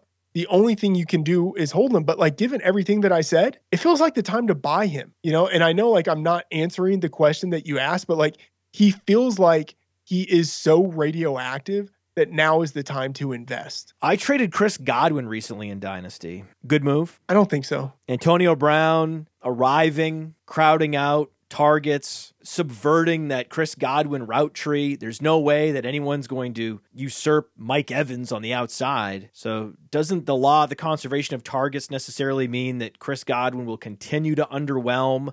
And then we don't know what he's going to be next year. We don't know who his quarterback's going to be. A lot of uncertainty with Chris Godwin, but he still has a lot of brand equity and youth, 24 years old. I was able to get Cam Akers for him. Now, do you agree with the trade? No. I would rather have Godwin. I would rather have Godwin over Cam Akers. Wow. And here's You're a big Cam Akers fan. I'm shocked to hear this. I know. Maybe it's just sort of capitulation on Akers, but it's even without thinking of Akers, I think there's too much of a bull case to be made on Godwin. And a lot of it has to do, okay, so a couple things. One, if you were thinking just in terms of the market of when is a good time to divest out of this player, then I think you probably made a good move. But not all dynasty leagues actually have really fluid or like liquid trade markets. And so in that case, I think you would be selling into a situation of regret where a couple of years from now, you're looking at a guy who is still awesome, still relatively young, and I would say probably still able to put up production regardless of who his quarterback is. And you would think, I got Cam Akers, who's like the number 3 running back on a team that doesn't run the ball that much anymore, right? Like, but even just outside of Akers, Godwin is so good on his own that in the inherent value, not the market value, but the inherent value he has, I wouldn't really want to trade him because I still think long-term he's worth more than you're able to get for him on the open market right now. I'm in win now mode, and I was able to get Akers and Mike Williams, and my argument was I'll get the same production from Mike Williams this year that I would have got from Chris Godwin. And Mike Williams was just as undervalued at that point 2 weeks ago as Chris Godwin. Okay, adding Mike Williams into it is more intriguing because I do think he's been undervalued for years at this point, but he's so inconsistent that it's kind of hard to know. But Chris Godwin's not going to be consistent. Yeah. I don't know when Chris Godwin will be a consistent producer again. I can't tell you with any kind of certainty. And that scared me to a place where I thought, I can put him on the market. I can see if I can get a Dobbins or a Swift or an Akers. And it happened. I don't know, man. I mean, Godwin has 6 targets in every game this year. Like, he has only really one bad game, and that was Monday Night Football. I would still want to be invested in Chris Godwin. Would you try to pursue Austin Eckler in trade right now? Yeah, I like that idea. And maybe he's my favorite trade candidate right now. Just go get Austin Eckler. Yeah, maybe it doesn't work out for this year. But in Dynasty, certainly, and I would say even this year, I still like the idea of going out and getting Eckler because you can probably get him pretty cheaply at this point. And when he returns, I mean, he has top 5 upside. Like we know that he's one of those running backs who actually has top 5 upside, especially now that the guys who used to be in the top 5, like half of them are gone. And so the top 5 doesn't even mean what it used to. Right. So yeah, you could get Eckler for much less than you would have had to pay at the beginning of the season. And I think he still has that upside. He's one of those rare running backs that we talked about, one of 5 in the league that we know when healthy can command 100 targets. Yeah. Alvin Kamara being the best at commanding the targets. But did you notice last week, season low fantasy points, the same week that Michael Thomas played? What's the bigger throttle on Alvin Kamara last week? Was it the Bucs defense or was it the return of Michael Thomas? I think it was a combination of the defense and then also the game flow to where at a certain point, it didn't make sense for Kamara to be out there getting a lot of action. But obviously longer term, the return of Michael Thomas will drop Kamara down from like that target share of like 30% that he was seeing to something, like more reasonable, but still amazing, like 24% or 22%, something like that, which, will drop Kamara down and make it more competitive in terms of who is the number 1 overall running back? Is it McCaffrey when he's healthy? Is it Dalvin Cook? Before, if you had Kamara getting the outrageous target share, it was clearly Kamara. Now it's a conversation. It is a conversation. And he's one of those reverse game script dependent running backs. He's a satellite back plus. So like Nyheim Hines, like JD McKissic, you want the team to be in a competitive game situation. You don't want there to be a blowout and potential clock killing situation and then clock milking mode where they're giving it to Latavius Murray. I have nothing to add to that. DeAndre Swift, what's his ceiling? His ceiling, he's been really good. His ceiling is mid-range RB1 if they use him even just a little bit more because of his pass catching ability. He's better, I think, as a runner than people maybe expected he would be, but he's just so dynamic all the way around. His floor obviously is that he's with a Detroit coaching staff that's stupid and they choose not to use him as much as they should. But his ceiling is fantastic. What's Leonard Fournette's ceiling? I don't know. His ceiling is putting Rojo on the sideline and getting 20 carries per game and six targets per game. Those six targets are delightful. Which is a really freaking high ceiling. Like he could be top 5. That's his ceiling. He could be right there with Aaron Jones. He could be playing the LeGarrette Blount role plus like a diminished version of the James White role. Like that's his ceiling. Are you worried about positive game script depressing Aaron Jones' output this week at home against Jacksonville? Or is it just a wheels up situation, autoplay, lock button, everything? Yeah, I'm a little bit worried actually because you still have Jamal Williams who will steal some of that work. It's setting up to be a Jamal Williams game. Yeah, it's hard to know which one of those guys is really going to go off or is it split. And so although you can certainly see how Jones has number 1 overall upside, if he gets all of that usage, right, he could just dominate the slate. You don't know for sure if it's going to him. Whereas someone like Chase Edmonds, the workload is going to him unless Kyler Murray just steals all of the rushing touchdowns, which could happen. It could. But it's a different situation. Yeah. It could happen where the Packers are so dominant that Aaron Jones just doesn't produce. What's Antonio Gibson's ceiling? League winner in the second half of the season. You really called it. And I wouldn't say that I mocked you, but you said David Johnson, young David Johnson. And that really is what he's shown. He just needs to be used more, specifically as a receiver. But in the final 6 weeks of the season, he really could be someone who comes out of nowhere. Yeah, he's not Kalen Ballage. Okay, I know that was the that was the great criticism. That was the most stinging criticism. Oh, he's Kalen Ballage. He's not Kalen Ballage. It's ridiculous. Kalen Ballage is awful, right? If you pick up Kalen Ballage on the waiver wire this week, you're an idiot, right? No, but you're not an idiot because we don't know what's happening with Justin Jackson or Troy Maine Pope. It seems like they really don't want to give the ball to Joshua Kelly any more than they have to.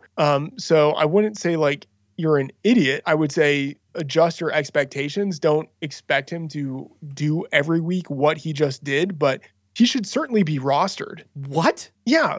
Bellagio? Kalen Ballage? Yeah, he needs to be rostered. You're picking him up? I'm not saying I'm picking him up, but someone should pick him up. He's the ultimate roster clog trap.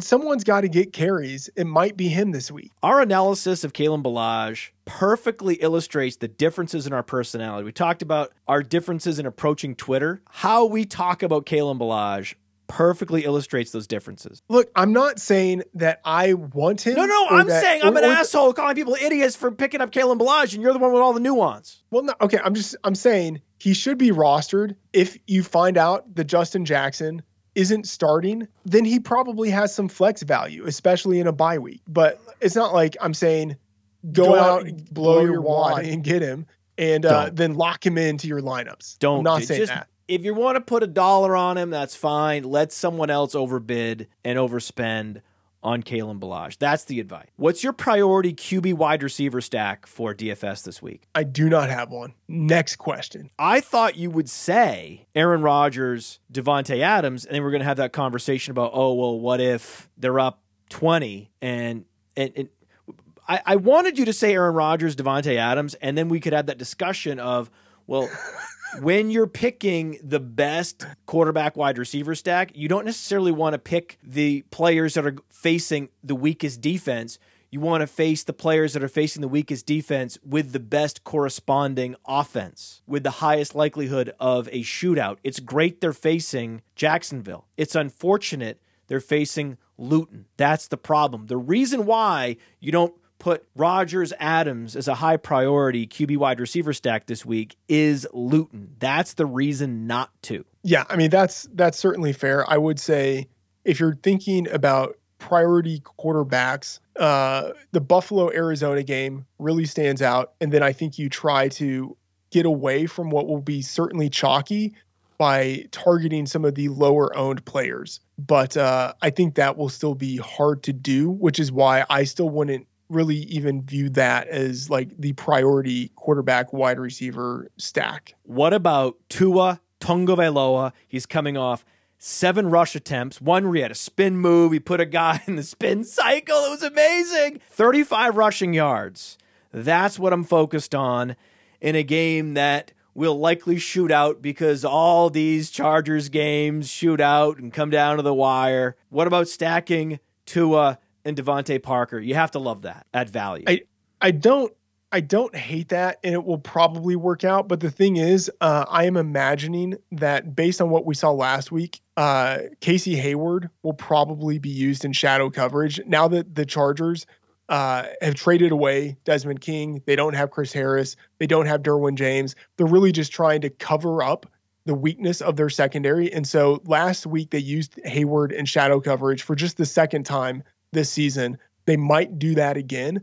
And so I think he will be on Parker for most of the game. Oh no. Which will kind of diminish a little bit of the upside I think that Parker would have. But remember, that was the argument not to play Terry McLaurin last week. Oh, he's going to face Bradbury all game.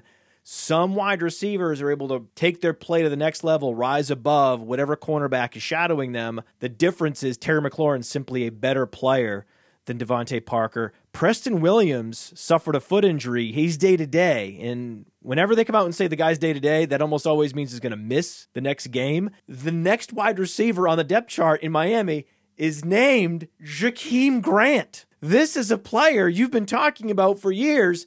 Now is your moment, man. You can play Grant. Yeah, talk dirty to me. I mean, this is a smash situation. Absolutely. You have Parker shadowed by Hayward. Yeah, it's a great situation. And it's not just that you have Parker shadowed by Hayward. Regardless of where Hayward would be playing, he would not be lining up against Grant because Grant plays most of his snaps in the slot where Desmond King no longer is, and Chris Harris is also gone. So he's going against Tavon Campbell, right? Who I think is a special teamer. And like, granted, like Grant isn't, I mean, he's not like a dominant wide receiver or anything, but he's got a lot of talent. And I think he makes for a really intriguing stack actually with the Miami defense, which has come a long way in the past year. But because Grant always has the ability to turn a kick or a punt into a touchdown, and then now he's also being used as an actual wide receiver, I think there's a little bit of hidden upside with him. So, and especially given that wide receiver cornerback matchup he has, yeah, he's someone I'm really intrigued by. This is it. I mean, this is it. If not Parker, it's going to be Grant. It's going to be Mike Gesicki. There's going to be points scored, and we're not going to have Tua as the high priority quarterback, but watch for some Tua based primarily on his activity as a runner. That's what raises the ceiling for tournaments.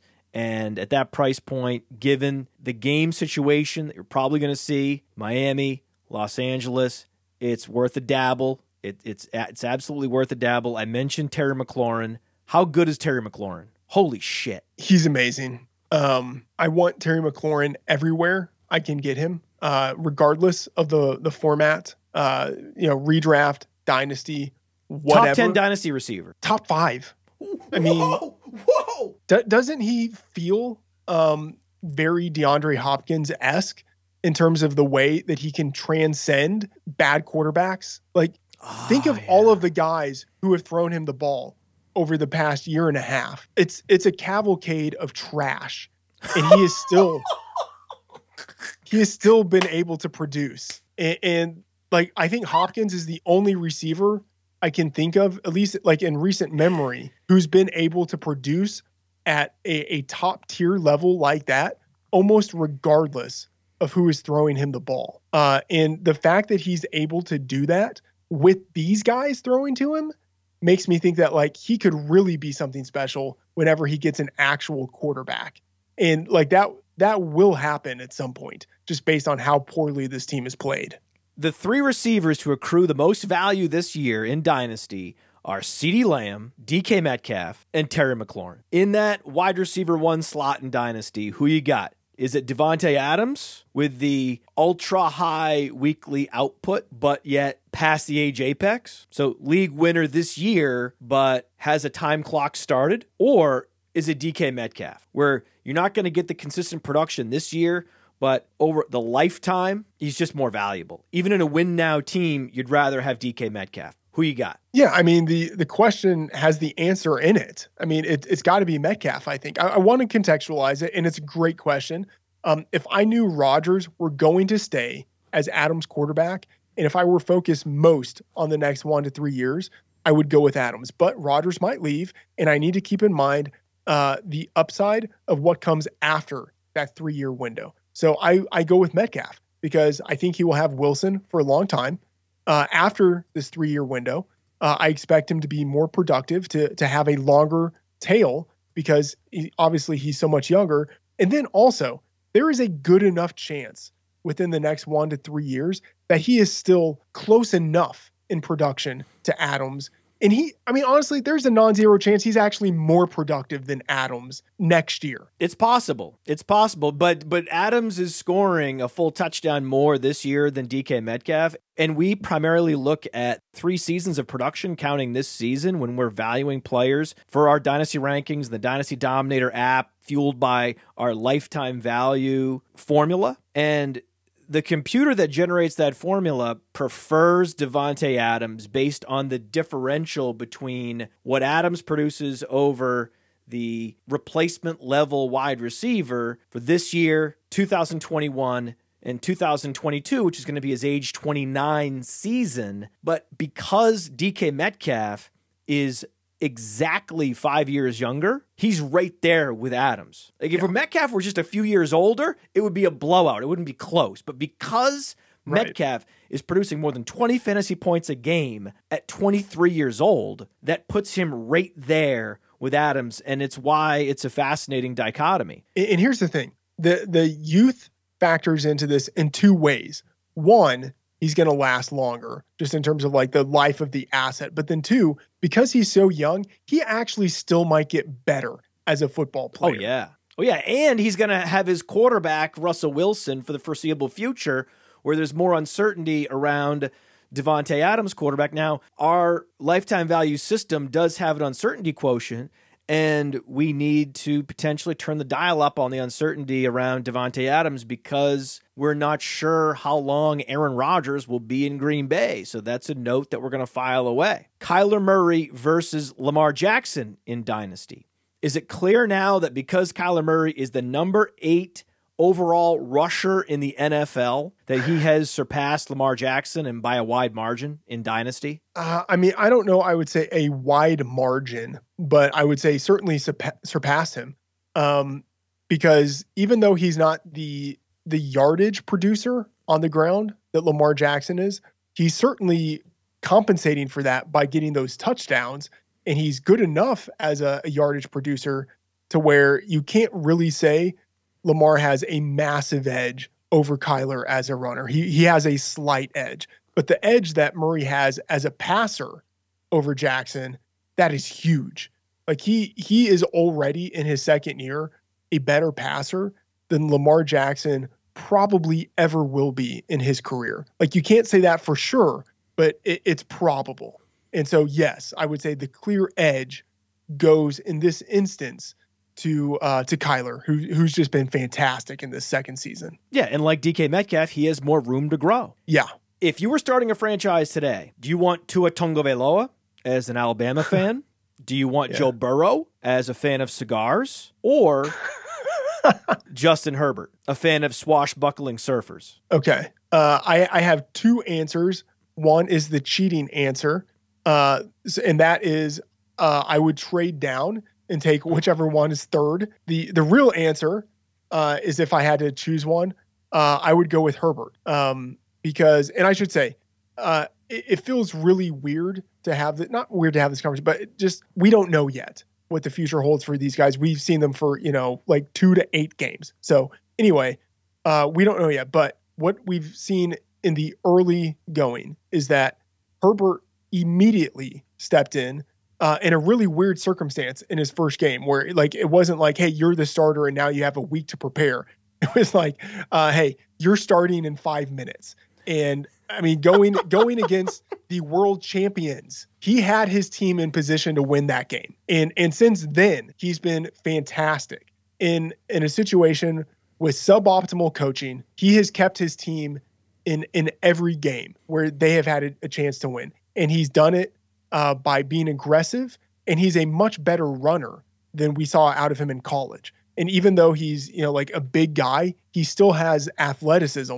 And so given his ability to run, given the arm that he has, given the weapons around him, I think I want to go with Herbert. Would you take Herbert over Josh Allen? As in terms of fantasy or in terms of reality? If you're starting a franchise, if you're a general manager. Yeah, I take Herbert over Allen. That's right, because Herbert has similar tools, but he's been much more efficient at a younger age than Josh Allen was. The big question around Justin Herbert was, would he be Blaine Gabbert?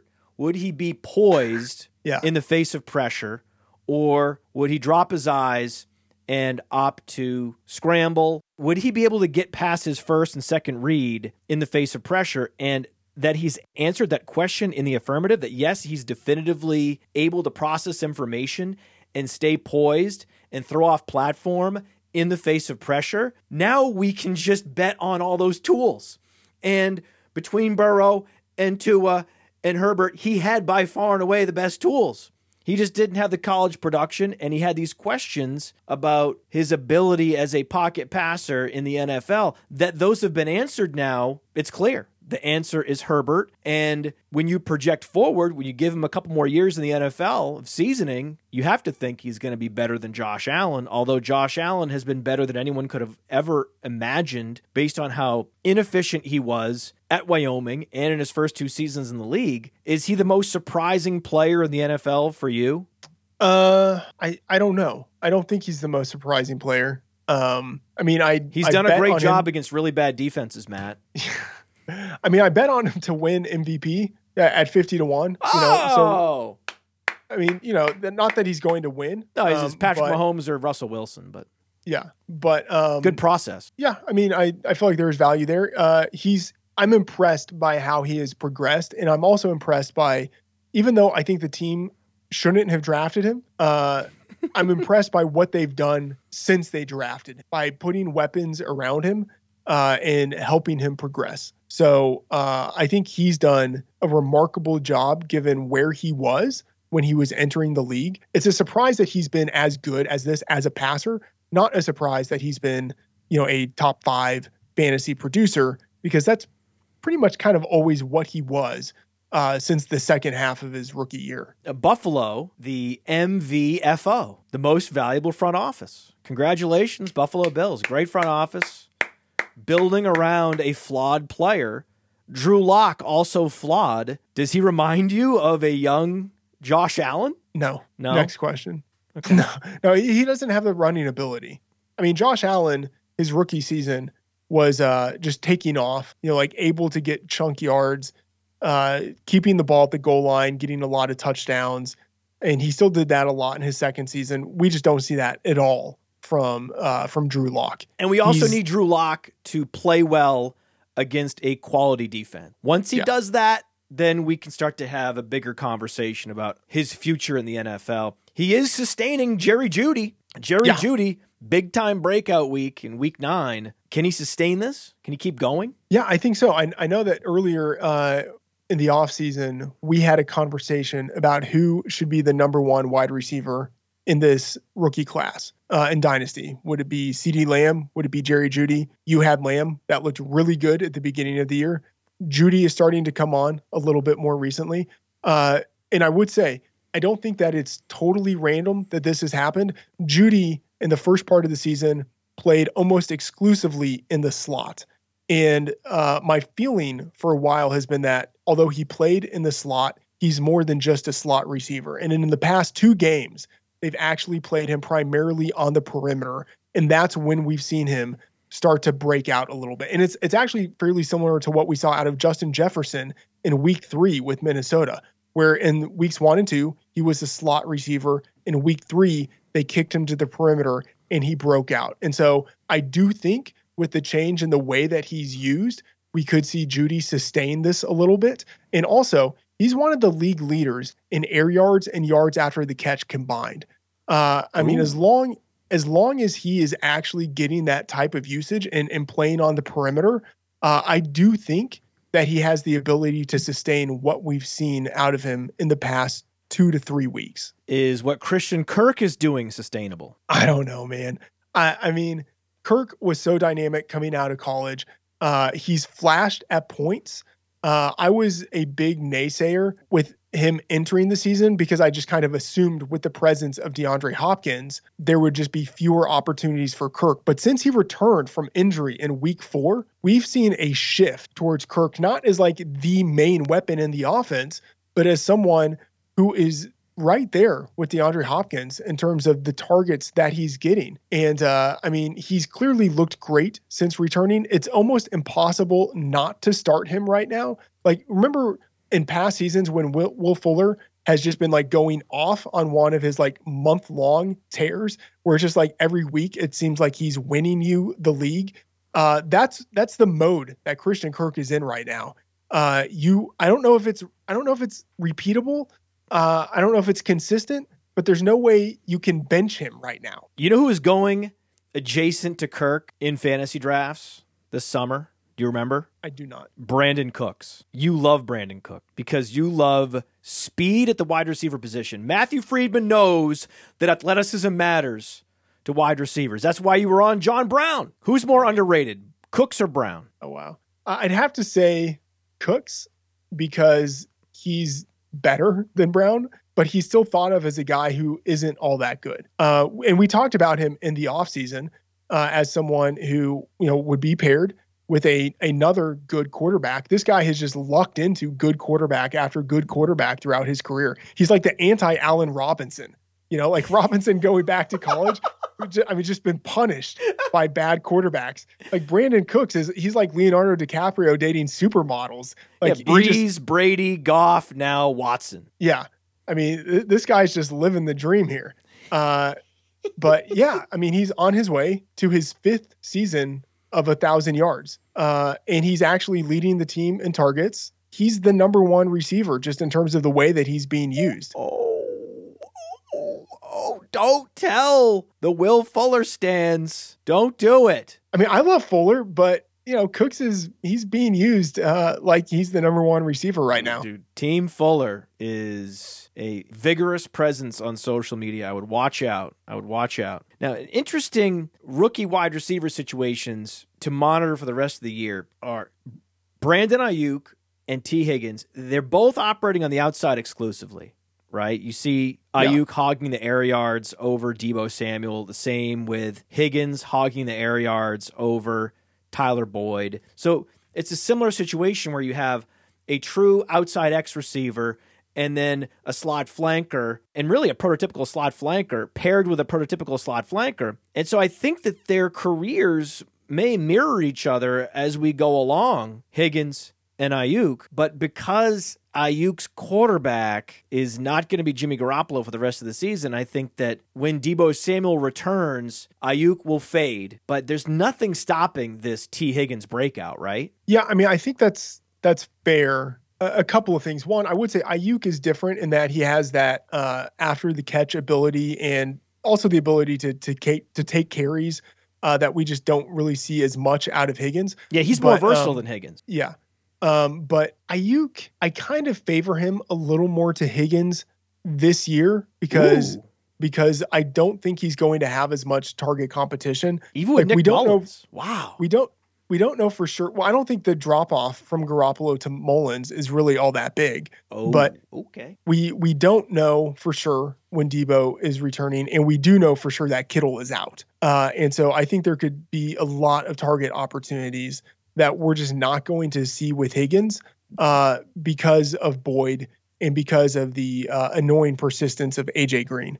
So I lean this year a little more towards Ayuk just because Kittle is gone, but long term, next year and beyond, I lean Higgins. That was an excellent answer. We talked about Dynasty. You prefer Higgins from Dynasty, Ayuk in seasonal leagues. If you're rebuilding in Dynasty, would you prefer to trade for IR to alpha players, Saquon Barkley, Odell Beckham, Cortland Sutton, or do you prefer trading for first-round picks? Well, I mean, as the perpetual rookie optimist, I have to go with the first-rounders. And I would say the guys that you mentioned in particular, OBJ, I'm just fairly skeptical on him at this point. And Sutton, I like him in theory, but look at someone like Allen Robinson. It took him a while to get back to himself after the ACL tear. And in Denver specifically, he's going to have to compete with Jerry Jeudy and KJ Hamler and Noah Fant. Like, those guys might squeeze Sutton out. And then if you look at the first rounders that we have for 2021, there are enough guys there to where I would just rather take the shot on one of them coming in young and healthy than going with a guy coming off of an injury.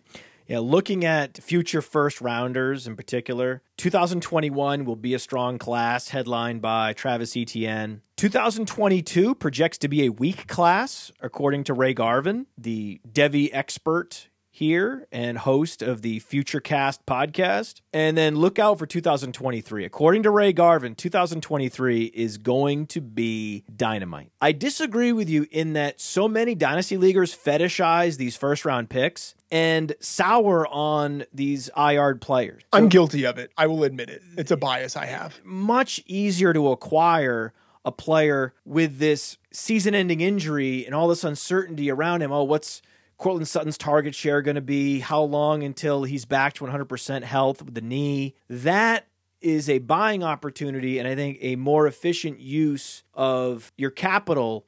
You're unloading assets in a rebuilding mode. Ideally, you do both. Ideally, you get an IR player and a pick, but perhaps you look at less expensive players on injured reserve. In deeper leagues, I traded for Tariq Cohen. You can trade for Marlon Mack. As much as it pains me, Marlon Mack is going to be a starting running back in the league again at some point, and he has an all-purpose skill set. So those would be the area. Rather than trading for a guy with all this brand equity like Odell Beckham, you might be better off targeting picks and these underappreciated players on the IR, like a Marlon Mack, like a Tariq Cohen. I mean, Tariq Cohen's not going to have any competition in the backfield next year unless the Bears draft a running back early in 2021. We talked about how you fetishize not only picks, but also 40 times. You're not surprised at all that KJ Hamler is incrementally breaking out, right? You expected this from Hamler because he runs a 4.3. Well, I mean, okay, I would say I don't think I fetishize 40 times the way that you make it sound like, but it's Don't you remember? You were the first one to suggest that you should play Tyreek Hill in DFS. Why? The explosiveness.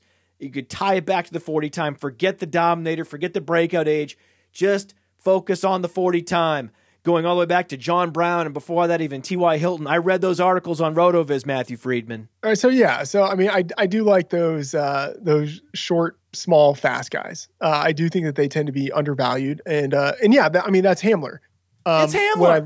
What I liked about him, and I should say I was slower than the other RotoViz guys to get onto Hamler.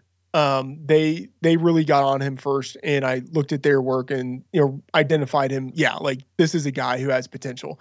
He has the college production. He produced right away in college, He's young. He got his production in all phases. All of that has almost nothing to do with the athleticism. Even if he had just those things, that would be enough. And then early you second round draft capital. He was drafted in the first half of the second round. Yeah. Yeah. And then you add the athleticism to it. Yeah. And like we don't know for sure what the 40 time is because he didn't run it at the combine. But like if you quote unquote like watch the tape, you see him running away from guys, and you can look at what his 40 time was when he was a high school recruit going into college, and kind of look and see how athletic he was even then. And so yeah, his athleticism really does set him above. And the fact that they are now using him in the slot where he was used primarily in college. In previous weeks, they were using him on the outside, and I think he was miscast there just a little bit in the slot. I think he has a lot of potential. So I also like that they're using him. They're giving him like one carry a game, and that might not seem like much, but like over the course of the season, that could add up to like an extra 150 yards. So I like that they're using him in a lot of ways. Absolutely. And the best routes for a wide receiver to run are double moves out of the slot, because you head fake to the inside and then you run the out and up. And if you have 4-3 wheels, it's impossible to cover that particular route, especially if you have the KJ Hamler skill set. You could argue that he's more athletic than Jalen Reagor. Now, when you look at the Eagles, can Travis Fulgham hold off Jalen Reagor? And regardless, what are you doing with Travis Fulgham in Dynasty? Yeah, I was late to the party on Travis Fulgham just because I'm going to be the perpetual pessimist on someone like Fulgham. But he's impressed. He's looked good. And I think he does hold off Reagor, at least for this year. There are reports that Alshon Jeffrey is going to be practicing in full this week, which means that,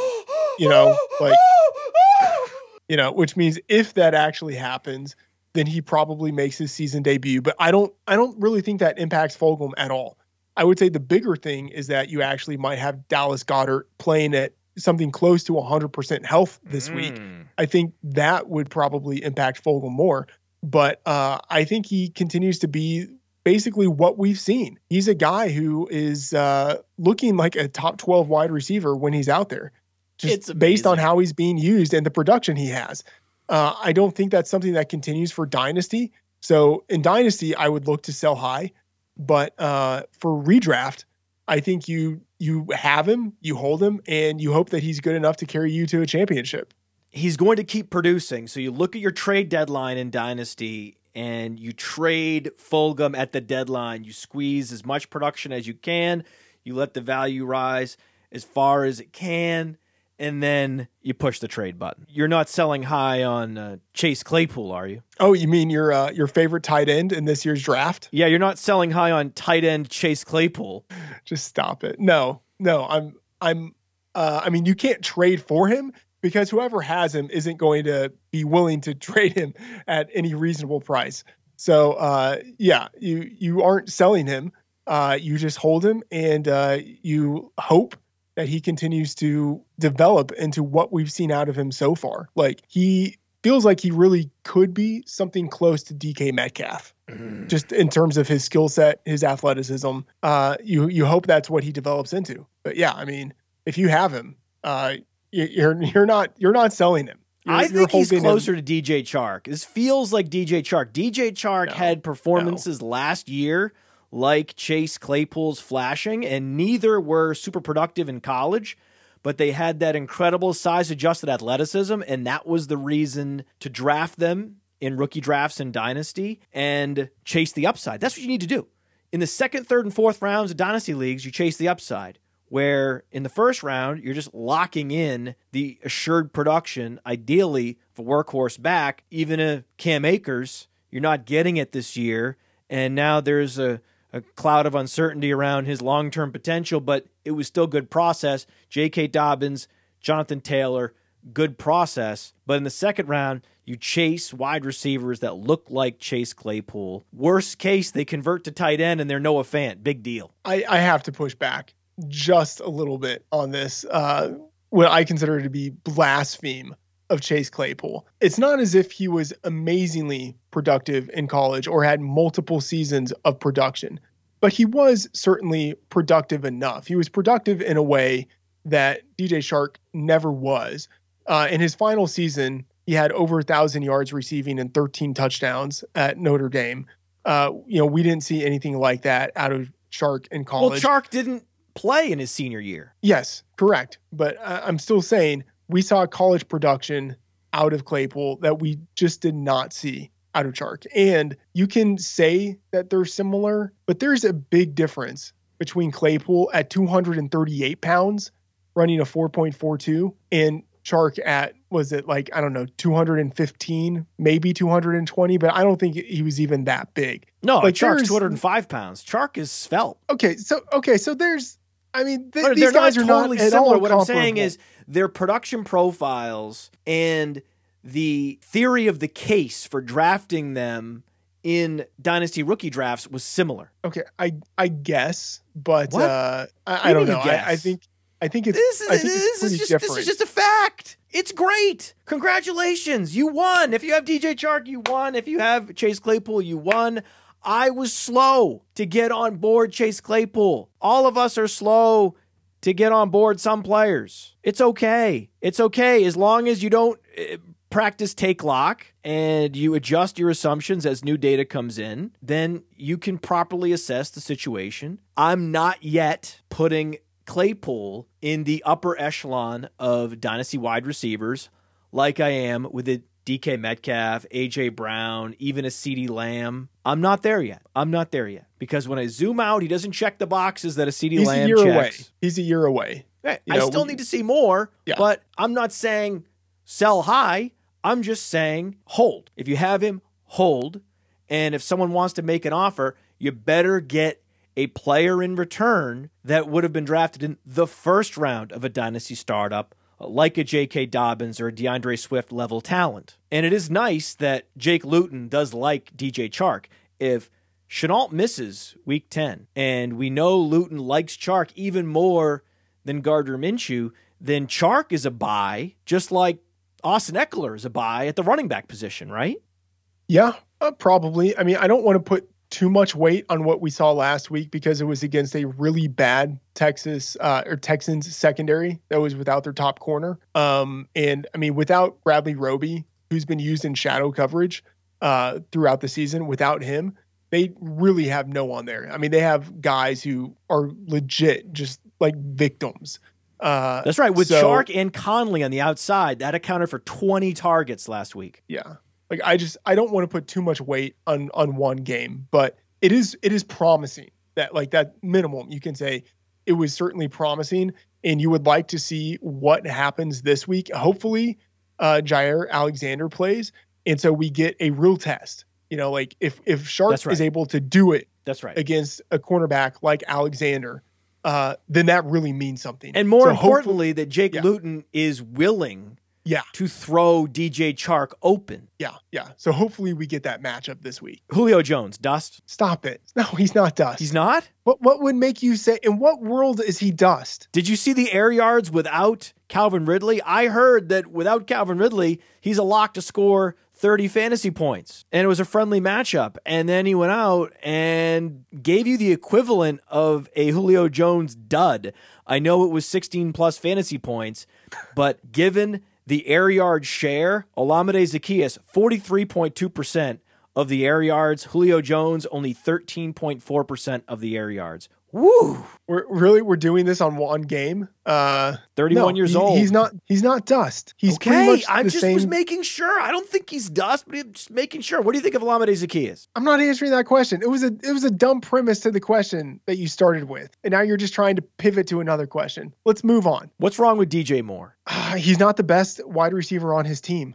That's the problem. Oh, I think he's just as good as he was last year, but because there's someone else who can demand targets, he's not getting funneled opportunities the way that he was last season. And so that's the main problem. He's just not the best guy on his team anymore. I think he's hurt. And I think that this is a buying opportunity, especially in Dynasty. If anyone is discouraged, especially those on a win now team, and you can send, say, an Adam Thielen plus to a team that wants to win, and has DJ Moore, that's a trade that you should try to construct. Denzel Mims, any hope? Yeah, I think so. I mean, he's a Jet. There's the so hope. Most people just see Jets and then they just dismiss him, but he played all the snaps, commanded the most air yards, more than Brashad Perriman last week, and what I saw was a glimmer of hope. Yeah, certainly. He had the talent. I know you're acting like it's obvious, but a lot of people aren't like us and understand these players' potential so deeply. Okay. Yes. So yes, you're so dismissive of the casual skeptic who just won't roster Jets. Okay. Well, out of this this fake person that you've created, I would say, look, he's only 3 games into his NFL career. He was a second rounder. He produced in college. He's got great athleticism. And there's the hope that Adam Gase is not the coach of this team next year. And so maybe the offense improves. But yeah, we've certainly seen enough. And who will the quarterback be next year? Yeah. I mean, maybe. Right. I don't want to jinx it by saying anything, right. but it could be someone Trevor special. Lawrence to Denzel Mims, baby. So yeah, I'm certainly interested in Denzel Mims. Yeah. In that trade where you're trading Adam Thielen plus for DJ Moore, get the other guy to throw in Denzel Mims. Who you got in Dynasty? You got Mims or Bryan Edwards? Ooh, I probably lean Mims. Mims. Yeah, he has the explosiveness. Yeah. Like Edwards has explosiveness, but he's just a little raw. And in that offense, I don't know if anyone is going to dominate targets outside of Waller. Like there's already Ruggs ahead of him. Renfro is an annoying presence in the slot who gets targeted more than he probably should, but like those targets are going to go there. I just don't know if there's room for Edwards in that offense. And don't forget, Mims' quarterback in 2021 is going to be Trevor Lawrence! It's gonna happen! Is David Moore the only true handcuff wide receiver in the NFL?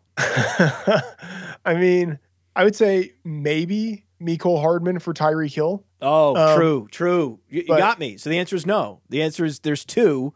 One's David Moore. The other is Mecole Hardman. But if you're a contender and you're 9-1 heading into the fantasy playoffs in a few weeks, isn't it in your best interest to roster David Moore just in case? Yeah, I think there's the big question. So he's great.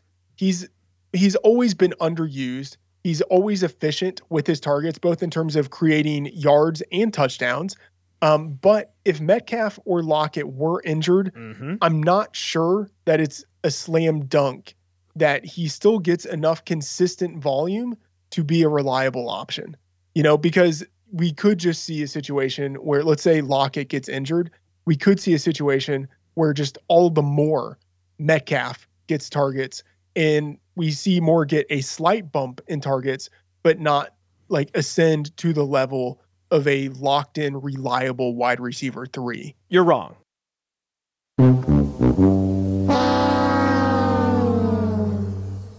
All the targets would go to Moore, and he is the best handcuff wide receiver in the NFL. I would love it. Moore is so talented. I think he's underused within that offense. He's a true alpha. He's 220 pounds with an 80-plus percentile speed score. Yeah. He's not like, no one is the playmaker that Metcalf is. Oh, of course. But if Metcalf didn't exist within that offense, think of how good everyone would think David Moore is. Oh, my whistling. Sorry, Patrick. That was just a bust. We got to take that all out. God damn it. Patrick, leave that in the show. God People damn deserve it. Maybe in the outtakes, Patrick, but come on, man.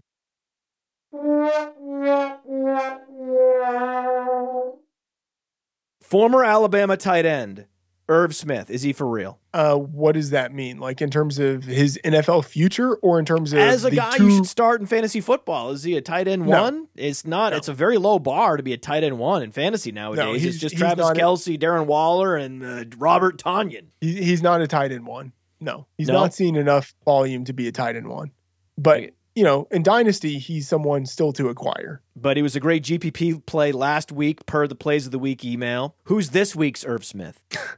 I mean, is it too simple to say that Irv Smith is this week's Irv Smith? If Irv Smith is this week's Irv Smith, then Irv Smith was last week's Irv Smith, then Irv Smith's a tight end 1 in fantasy. He's a top 12 guy.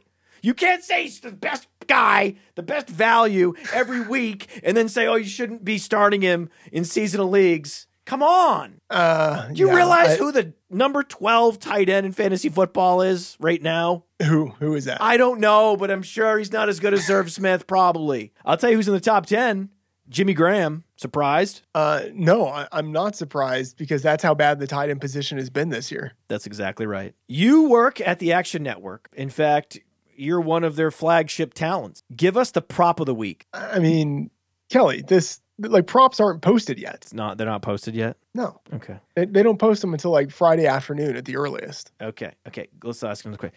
What was the prop you took this summer that's already smashing? You know you're going to win, and in retrospect, it was so obvious. Okay, that's not a good one. Here's the question you should ask me. Okay. What was the prop that I took last week that I absolutely loved and which came back and destroyed me? Oh, yes. Okay. Now, but with all props, so you know props, but with props, you also get bad beats. Give us your bad beat from last week. There must have been a prop last week that just seemed like a smash and didn't work out. Okay. I got banged both ways by Gus Edwards here. Edwards had a prop on BetMGM of under 9.5 yards receiving. Now, I should remind everyone that entering week 9, Gus Edwards for the entire season had 0 yards receiving. Not one reception to his name for the 2020 season. Okay. And I hit Edwards under 9.5 yards receiving as hard as I could. I wrote it up. I put it in the Action Network app. It went off the board very quickly after I posted it in the app. Okay. Of course, he had 11 yards receiving. Okay. So that's one. Okay. But then also Gus Edwards, he's not a great runner, but for that scheme, he's pretty efficient. You know, like for his career, 5.2 yards per carry. Gus the Bus. And when he's been getting action, like when he's getting carries pretty consistently, he's been producing. And so I saw a line. I believe the line was something like 38.5 yards rushing. And I looked at that. I looked at what Edwards is historically doing whenever he's getting, 10 or more carries. This is a guy who is getting, around 70 yards per game when he's getting 10 to 12, maybe 14 carries. And that's what you could reasonably project for him last week. And so I thought, hell yeah, 38.5. That's a bad line. Turns out he had only 23 yards rushing. Oh. I mean, these were the two beats where it was like, I felt great about both of these props entering the week. And I just got nailed on both ends here. Yep. One in the mouth, one in the butt. Was not pleasant. All right. Not the way I wanted to spend my Sunday. No. Bold prediction. You know it. I know it. It's the end of the show. You've been great. This is one of the most informative and fun shows of the season so far. I appreciate your time. I'm getting you out of here, but I do need that bold prediction. One of the most? Which show up to this point has been more informative than this one? Listen, we were so self-involved talking about my Twitter account that for me, this was by far and away the best show in the history of this podcast. But okay, there we go. I'm trying to put myself in the shoes of the audience. I mean, they might not find it as enjoyable as I do because I like talking about myself so much, and then us talking about it together was just blissful. I'm just giving you a hard time. And Matt Kelly, I don't know if you know this, but I wasn't always so smooth as a podcaster. Starting out, I've been told I was rather rough. It's the monotone voice. I can't help it. I come by it naturally. But anyway, I've gotten a little more polished, so I can understand though. I told you that. I know. I'm the one that told you that. I know. It was our little inside joke. I told you that. I told you that you've improved leaps and bounds, and you took offense to that. But that was a compliment because this is work, what we do in front of these microphones. And you worked very hard at your craft, just like you're working hard to improve your social media presence and your clout on social media. You work to improve your style as a broadcaster, and no one has come further since they started than Matthew Friedman in this business. That is such a backhanded compliment, but I will take it. And by the way, the story is that it's not like you said, hey, Matt, you've come a long way since you started podcasting. How it was wrapped up was I was doing a show a couple of weeks ago with someone, and we were talking, and this person said, hey, Matt Friedman, he used to suck at podcasting, but he's gotten a lot better. That's the way that it was framed when you were talking with me. And so immediately I'm thinking like, okay, well, that's sort of a backhanded compliment, but whatever. But like, hey, who is this? Who is this? Who on your show was, before the mics were on saying, that I used to suck at podcasting, which by the way, I totally did. And I probably still do. You're really good. What are you talking about? Now you've lost me. What do you mean I've lost you? We were talking about you in the outtakes on a show? No, not in the outtakes, but before you started recording, you and a guest, at least this is what you told Cabin and I before jumping onto the RotoViz podcast, that you had a conversation with a guest. That's right. Off air. That's right. And that's how all of this came up. That's right. I don't remember who the guest was. I don't. I wish I did. I don't know if that guest actually existed. I don't even know. It could have all been a figment of my imagination. It was all in service of a larger truth, which is your improvement is second to none. Again, thank you for that wonderful compliment. I do appreciate it. It's like at camp, like these little like arts and crafts camps when like some kid wins like most improved, like that kid still sucks. You don't suck. There's others that suck now. You're not in that group. Not that you ever really sucked. Remember, you were always better than the worst. The worst in this business have no shot. The worst podcasters are going to get flushed out after they cap out at 10 listeners, and it's just excruciating to listen to. You were always better than them. So you started at a baseline that was above the typical entry point, and then you rose up to a level where you're in charge of all RotoViz podcasts, and your presence is felt on the Action Network podcast platform, and you're hosting flagship shows and driving some of the most efficient content programming in all of fantasy football. Am I not? This isn't good enough? No, this is fantastic. This is great. And I just really kind of wanted to give you a hard time and make you nervous. And by the way, I should say, I was bad. I really was bad. In the early days with John Moore, he like right before we would start recording, he'd be like, and I really need you to kind of be a little more enthusiastic this episode. Right. No, you have. Yeah, there's some. You found this switch in your gut. I know it's right here. I know where the switch is. Right here. It's right in here, right under that rib right there. There's a little switch that you can switch on, and even if you're not feeling energetic or enthusiastic, you can switch that little button there under your rib, and you can find that energy for a show. Yeah. Anyone can do it. Anyone can do it. Even the most low energy person can find that. You just have to be cognizant of the need to be enthusiastic and upbeat during a podcast. Certainly, you can go to a place where you sound depressed, me with Jonathan Taylor last week, but the overall tone of the show has to be more uplifting than it is depressing. Well, let's bring it home. Let's bring it home. Give us a bold prediction. At the end of the season, the number one receiver in the league in yardage is Terry McLaurin.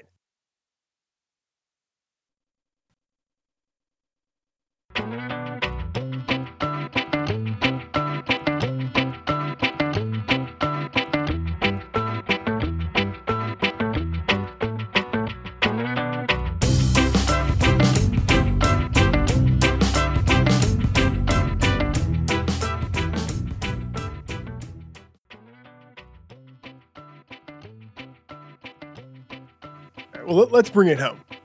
Let's bring it home. Give us a bold prediction.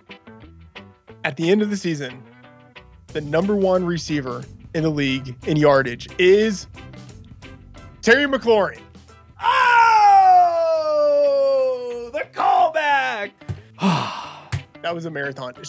I'm not going to obviously tell you how to cut your shit, but do you guys just want to do the type of thing where you have 2 episodes, like the first episode, like cut the first half where it's just us talking about your Twitter, and then one, because that can go out at any time. And then I have another guy that cuts highlights. Okay. And I'm going to have him do the Twitter thing as its own thing for YouTube. Okay, cool. Yeah. That's a great idea. No. So, yeah, we'll do that. I wasn't thinking about that, but you saying that, we should do that. Okay. Yeah. It's a great idea. But as far as cutting that out and giving people football content right off the jump, fuck no. They've got to listen to us do our thing first. They've got to earn it, dude. It's got to be a super episode. Yeah, they've got to earn it. Okay. So, and again, that's just, the what I want to create. I should have mentioned this earlier. What I want to create is this clubhouse. And once you know the way to get to the clubhouse, once you understand the path to get there, it feels like an accomplishment. Like, oh, I get the show. Oh, I get the persona. Oh, I get what's going on here. And it creates a longer term engagement, and it fosters this notion of superfans that you don't get when you just get down to business and you're always just down the middle with your content. I didn't read a book on this. There's no study of social media. There's no study of media. This is how that works. But my sense is that that's what we're creating just based on the feedback from all the patrons and what I've deemed to be super users. Yep, that makes sense. You're always being recorded. I assumed. I mean, this will doubtlessly not surprise you, but I don't really prep for your show. Whenever I come on, I look at the outline once just to make sure I feel like I have something to say. But this time I actually did spend time prepping for it, kind of thinking about answers. Yeah. That's exciting. Yeah. Well, I'm happy my about that. schedule behind. So I instantly regretted it. But I prepped. I realized that we need to talk about Jakeem Grant. Yeah, we do. He's relevant, dude. He's your guy. I forgot he was your guy. Yeah. I mean, I didn't forget. I clearly remembered. I remember people comparing Antonio Gibson to Kalen Ballage this offseason. Remember that? Was I the person who did that? No. Okay. People were, though. Just nameless, faceless people. I just had to check. I mean, it didn't sound like something I would say, but you never know. Nameless, faceless people. Josh Allen. Holy shit. Right? Yeah. I can't believe it.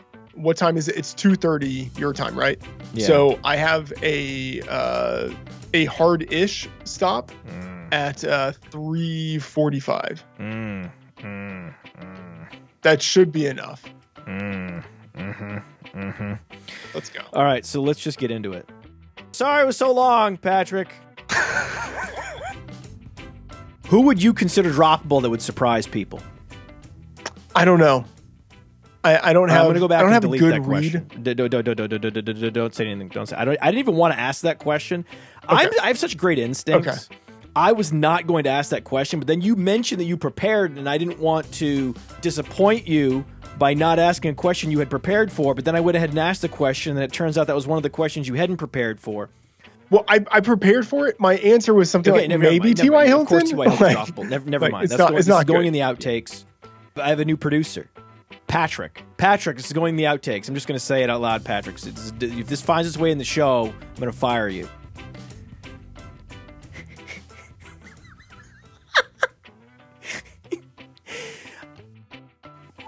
Everyone would think David Morris. Oh, my whistling. Wait.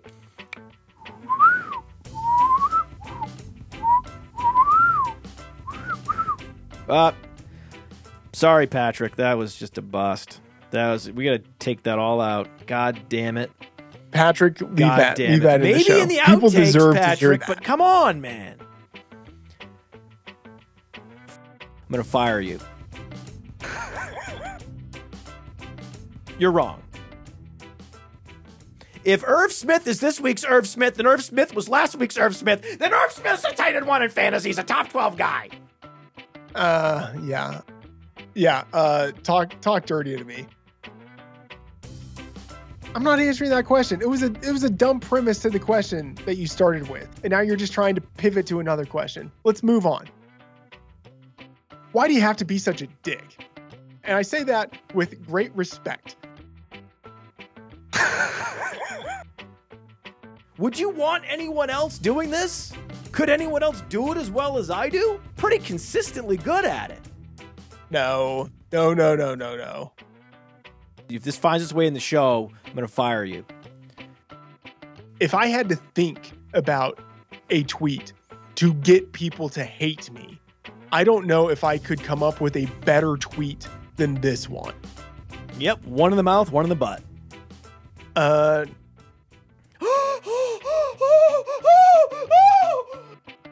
Is a fantasy content colossus that you are one of the best dickheads in the fantasy industry. You know, it's a monotone voice. I can't help it. I come by it naturally. But anyway, you know, I've gotten a little more polished, so I can understand though. I told you that. Your site is amazing. I got banged both ways. Yep, one in the mouth, one in the butt.